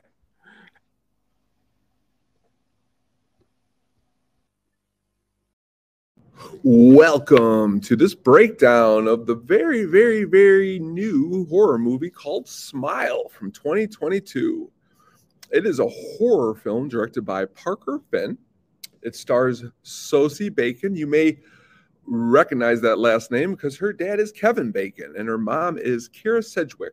It also stars Jesse T. Usher from the show Billions. Wow, wow, wow, wow, wow. Very, very awesome. We also took in $211 million on a $17 million budget. I think it's one of the best horror films of the year. Some compared it to modern day horror movies. Let's see what we got going on here. Let's pull someone in here and see what they thought of this movie. Hello. Hello. How's it going? It's going good. How are you? Going very, very, very well. Good. So what did you think of this? What did you think of this movie, Smile? I liked it. You know, it wasn't as scary as I thought it was going to be, but I thought Sosie Bacon did a really good job, and it definitely freaked me out. So in terms of modern horror movies, I thought it was done well. Cal Penn was really cheesy as like her boss. So overall, I really liked it. Very, very good. Good. Yeah. A good modern horror day film. Yeah, if it was on again, I'd watch it again for sure. So. Well, very good. Very good. Thank you so much for joining. No problem. All right. I'll talk to you soon. Bye. Bye. So again, as you heard, it's compared to a lot of modern day horror movies. Paramount Pictures was who tapped Parker Finn to write and direct this movie. I think the marketing was great for this movie. During several Major League Baseball games, the weekend before the film's release, an apparent viral marketing stunt occurred as the studio or marketing firm purchased seats behind home plate with actors smiling manically into the camera for the pitcher-batter shot for extended periods of time. Some of the actors wore shirts with the name and logo of the film on the front. A tie-in with the crayon text-to-image generator involved AI generation of images of nightmare smileys. Very, very awesome. Very, very good. It is now currently out on your video on demand. It's going to be on Blu-ray and DVD on the 13th. It is currently playing for free on Paramount Plus, considering that is the company who has decided to, make this movie. But all aside, I definitely think that Smile is definitely a worthy of your time, especially into the horror genre. Thank you so much for listening. Again, go ahead and check out Smile. It is a good little film. Definitely, if you're into scaries, the acting, everything, very good, very worth it. Thank you so much. Right now. We got some bonus hookup on film for you. Tony and I are going to discuss new films, newish, I guess, that you can only see in the theaters. You can actually not see on streamers despite our brand. That is Martin McDonagh's The Banshees of Inisherin and Todd Field's. It's Todd Field, apostrophe S, Tar. But we're going to talk about the good film first. Martin McDonagh's The Banshees of Inisherin, starring Colin Farrell, Brendan Gleeson, Karen Condon, and Barry Keogh. I absolutely love The Banshees of Inisherin. This is probably my gun to my head, my favorite film so far of 2022. Martin McDonagh's fourth film after In Bruges, Seven Psychopaths, and Three Billboards Outside Ebbing, Missouri. It's a pretty simple story. It's these two dudes in early 20th century Ireland on the small island of Inisherin. Colin Farrell and Brendan Gleeson play Podrick and Colum, respectively. And Colin decides one day that after being lifelong friends with Podrick, he doesn't want to be friends no more. And that's the story, and that's it. That was, honestly, when I first heard this story and I first seen everything about this, I just didn't get how it was going to work. But I'm with you. The movie worked very, very well. It was awesome. And honestly, they all did a very good job in the movie. I mean, I absolutely love Barry Keogh's character, who really like plays the village idiot. Obviously, everyone is great. Colin Farrell probably is the front runner right now to win Best Actor at the Academy Awards, although The Whale hasn't been released, so we'll see. And obviously, we don't know Brendan Fraser's performance, but you're right. It's such a simple story. I think at one point you mentioned like, oh, Colin Farrell's character must have done something in the past, and like he didn't. It's not like a story where they reveal like this fight that happened 2 weeks ago or something. I don't want to give it away because it's such a relatively new film, but I mean, Colin gives Podrick an ultimatum, and like the movie just kind of kicks off from there, and it's kind of a spoiler that he follows through on it. You're like horrified and intrigued at the same time. And Martin McDonagh is such a smart and good writer. And he spent most of his career as a playwright, but he's had so many strong scripts before. Even though this almost feels like a play, it's beautifully cinematic. You see gorgeous shots of the beaches of the small Irish town. The dialogue is so smart. It's got that Martin McDonagh dark humor to it that just like is propulsive and carries this movie forward. And it's so entertaining and fun. And my one criticism is like, I wish there were subtitles because that's a bit too much of the Irish brogue. There is times of that in the movie. I definitely see that, but I'm with you. I was shocked at how perfect the movie almost came across. Maybe I thought there was just going to be so much more to it, and there wasn't. But that's what made it good, I think, is that shows you what a good filmmaker he was, is that he didn't need to add all that extra stuff. I think it shows you just how smart like the machinations are of the script. Obviously it's got that Martin McDonagh flair to the dialogue. And I think Brendan Gleeson and especially Colin Farrell are just so adept at reading Martin McDonagh's words. But you're right, like the plot that just keeps going and moving forward is so simple. It's not overly complicated. It's very tight. There are some stuff that happens in the first act that like I said, Calm like gives this ultimatum, and holy shit, does that ultimatum like really get that story going? I was absolutely blown away by this movie, and I think it's even more impressive that I ate too much popcorn and candy before and I was feeling kind of sick, and like I still enjoyed this movie. That's so tough to do. I'm known to eat way too much popcorn with a lot of butter on it at the movie theater. These two work so well together, Colin Farrell and Brendan Gleeson. And I think this movie, I think would you have thought this would have been, like if he was telling you this was his follow-up to 3 Billboards, considering what a big movie that was, I wouldn't have thought this would have been a movie he picked, but I'm glad he did it. Because again, it shows that he didn't have to go so big for the next movie too, to keep going big. He dialed it back and still was able to be successful. Again, on such a small, and he wrote the script too, which was very cool. Definitely liked the movie a lot. Definitely, I would give it the thumbs up, multiple thumbs up. Yeah, I have a 4-star rating system. This is like clearly a 3.5-star film from like start to finish. Earlier in the podcast, I talked about 3:10 to Yuma, which I think is a 3.5-star, but is like 4 stars throughout of it. And then I think the last act like lops off a 0.5 star. It's so bad. Versus Banshees is just consistently just operating at a high level throughout the entire production. I absolutely love it. I don't think it's a coincidence that like Martin McDonagh's best films, I think his two best films are Banshees and In Bruges, which have both Colin Farrell and Brendan Gleeson. And I think it's also not a coincidence that these best films aren't set in America.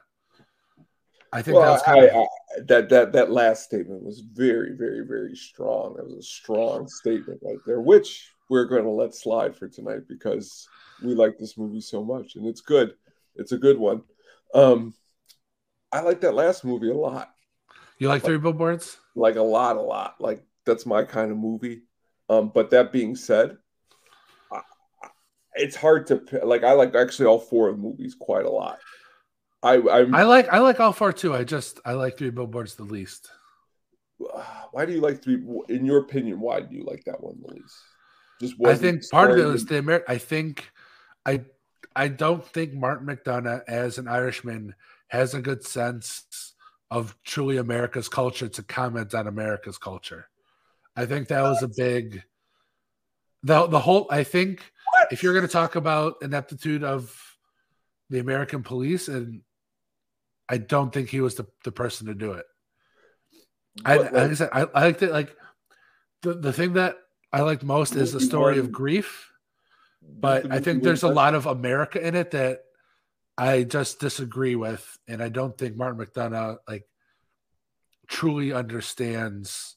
Now, see, this is a super hot take. I think what you're releasing here, and I think it's fair. I mean, I understand that, but it won a lot of awards. And this is actually, again, the first I've ever heard this. So I'm glad it's on our podcast and I get to be a part of such groundbreaking. Well, I'm also stealing it from the New York Times. So they said that. Ooh, I agreed with that take. I have to read that. Interesting.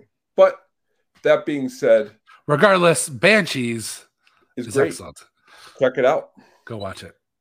Now, I would highly recommend Banshees. If you have the choice between the Banshees of Inisherin or Tar, choose Banshees, in part because I really did not like Tar.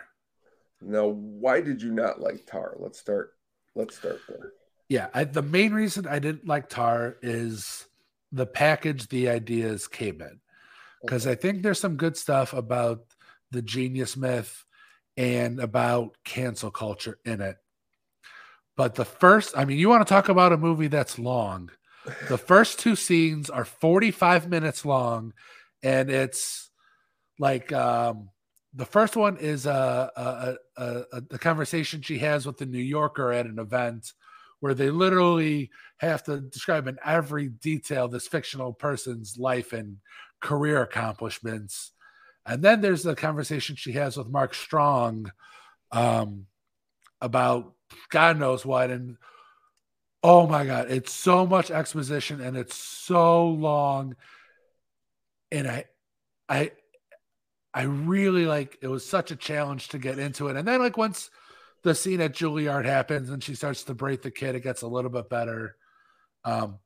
There's also a shot where it was 30 seconds of her just sitting in the balcony looking beleaguered. Holy shit, let's move it along, Todd Field. Yeah, this definitely was not Little Children, which I enjoy quite a lot. Little Children. Yeah, this was definitely not. Do not clip that last statement. Yeah, no. I love the movie Little Children. It's a film. I like Cate Blanchett quite a lot, but I'm with you on this movie. It was a sludge fest. It was like watching paint dry. 100%. I actually thought the movie was going to be a lot better than what it was. It's too arty-farty. Yeah, that's it. Too arty-farty. But in the most ineloquent way possible. It's too much of an art house film. Yeah. And that's what it was going for. And that's why I think the critics love it, because there is a lot of good ideas in this movie. I do think that there's a lot of interesting conversations and interesting points that Field purposely leaves ambiguous and is a Rorschach test that I think is okay, I get why I've heard people talk so lovingly about it. Mm-hmm. But like I said, it's just the package those ideas come in was really excruciating. And like I tried really hard to like it.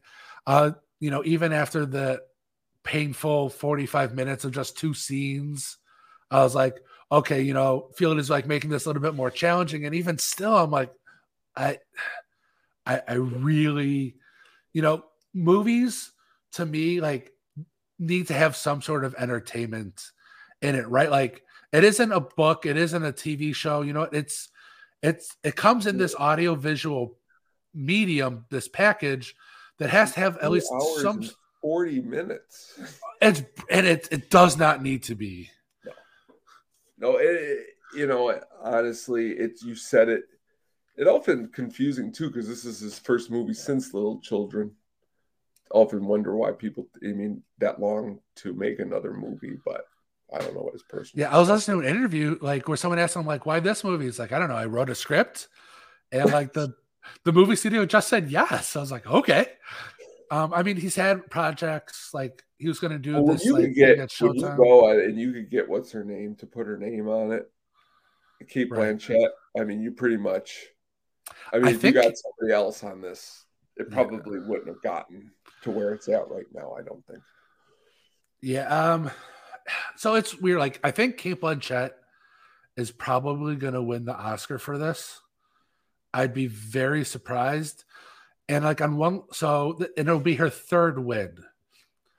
And on some level, it's like, it's kind of frustrating because I'm like, I'm all for like spreading out the awards. Like, if someone gave like just as good a performance, feel free to give it to them because they've never won. Yeah. But on the other hand, like Kate Blanchett, like does feel like an actress who deserves 3 Academy Awards too.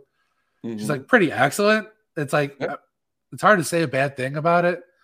It's just, I have such a hard time feeling like someone deserves an Oscar for a movie I really dislike. And it's not her fault per se. I should say it's really not her fault at all. But at the same time, it's like, I don't want to award someone like who couldn't keep me compelled either, if that makes any sense. Like, okay, so the movie, it's trying to give you the impression that, like, so what was the overall message in this movie that you got? So it's interesting. Like, I actually feel like she should not have been canceled. And I think that's interesting because I think it's so easy to look at this movie and be like, she got what she deserved, which I feel like says more about me than the movie. Mm-hmm. I was like, yeah, she was a jerk. She maybe abused her power a little bit too much, but did she deserve to not do that Mueller performance at the end? I don't know. I would have given it to her.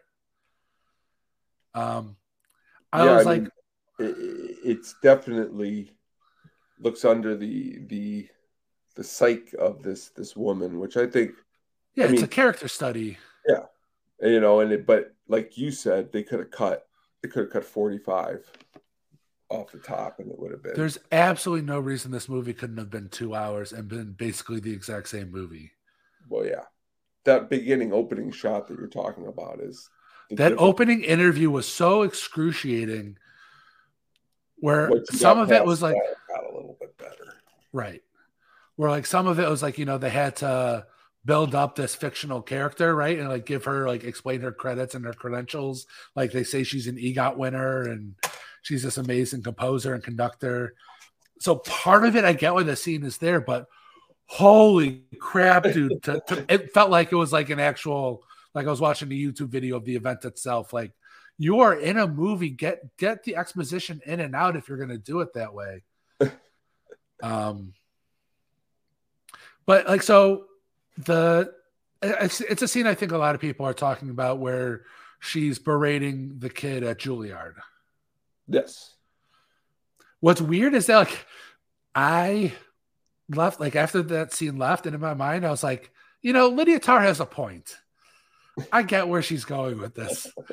By the way, I'm not some MAGA cancel culture guy. I'm 100% for holding people accountable who do horrific things. Yeah. But I'm also like, maybe we go a little bit too far with some people, maybe. Yeah. Yeah.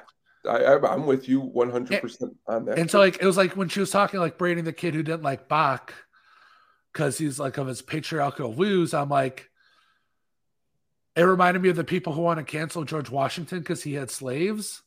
I'm like, I get slavery's bad. I'm not, but like, we're just going to completely rewrite these people from history too. I don't know. That's the way I feel. That's for a different subject. But it's funny. Yeah. Like I watched that scene of Lydia Tarr. Like I agreed with her, and then I heard other people. J.K. Simmons. Like she was pretty. I mean, don't you think J.K. Simmons was worse? As a Whiplash? Teacher? Yeah. Oh yeah. I mean, considering, but Whiplash is, I think, a good a counterpoint to this movie because I think it has similar themes. Yeah. And Whiplash is so much more entertaining, and it gets in and it gets out. Yeah, that's where I think this movie kind of could have did better at. But definitely. But the point I was trying to make before is like I've heard some people watch that scene and just absolutely abhor Lydia Tarr. And I was like, okay, that's then pretty good filmmaking by Todd Field to have the same scene and have two different reactions because she does go too far with it, right? Yeah. She's an adult, he's just a kid. Maybe you shouldn't like really antagonize him, but that's what I mean. Yeah. There's really good stuff here. I love all that Rorschach stuff about cancel culture, like how you really feel about little Lydia Tarr. I think is super interesting. And I just wish the film was focused on that and was, for lack of a better word, more mainstream. Yeah, that's true. And I will agree with you on that. Definitely needed to be a little bit more mainstream. But yeah. All right. So if you're seeing movies, see Banshees of Inisherin. We do not recommend Tar. Yes. Thank you so much. All right. I don't realize that I think either segment I did our outros. Here it is, so, right here. We'll do it right now. My name is Adam. You can follow me on Twitter at Millennial Socks. And my name is Tony, and you can find me at the Sugar Baggie. You can find the podcast on Twitter at the Hookup on Film. We have an Instagram account at the Hookup on Film podcast. If you're not watching this on YouTube, you can watch us on YouTube. We're going to start doing more live shows, recording live, and that's youtube.com/at the Hookup on Film. Tony, thank you so much for everything that you do for the podcast. Thank you for editing this episode. And I know you're going to edit this episode as we speak, but as people listen, thank you for editing it and all the hard work you put into this. Oh, Adam, thank you so much for always joining me on, what would be our 42nd week. And like, as I showed you at the beginning, it's crazy when I look back at some of those tweets. We were talking months before we even started this about movies.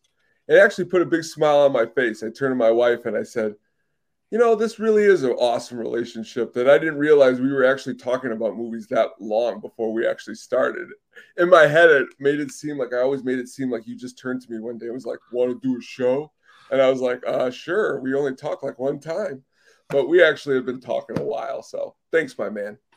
All right, take care, man. I'll talk to you next week. Peace out. Thank you so much for joining us. And we will see you all again next week for more fun on the Hookup on Film.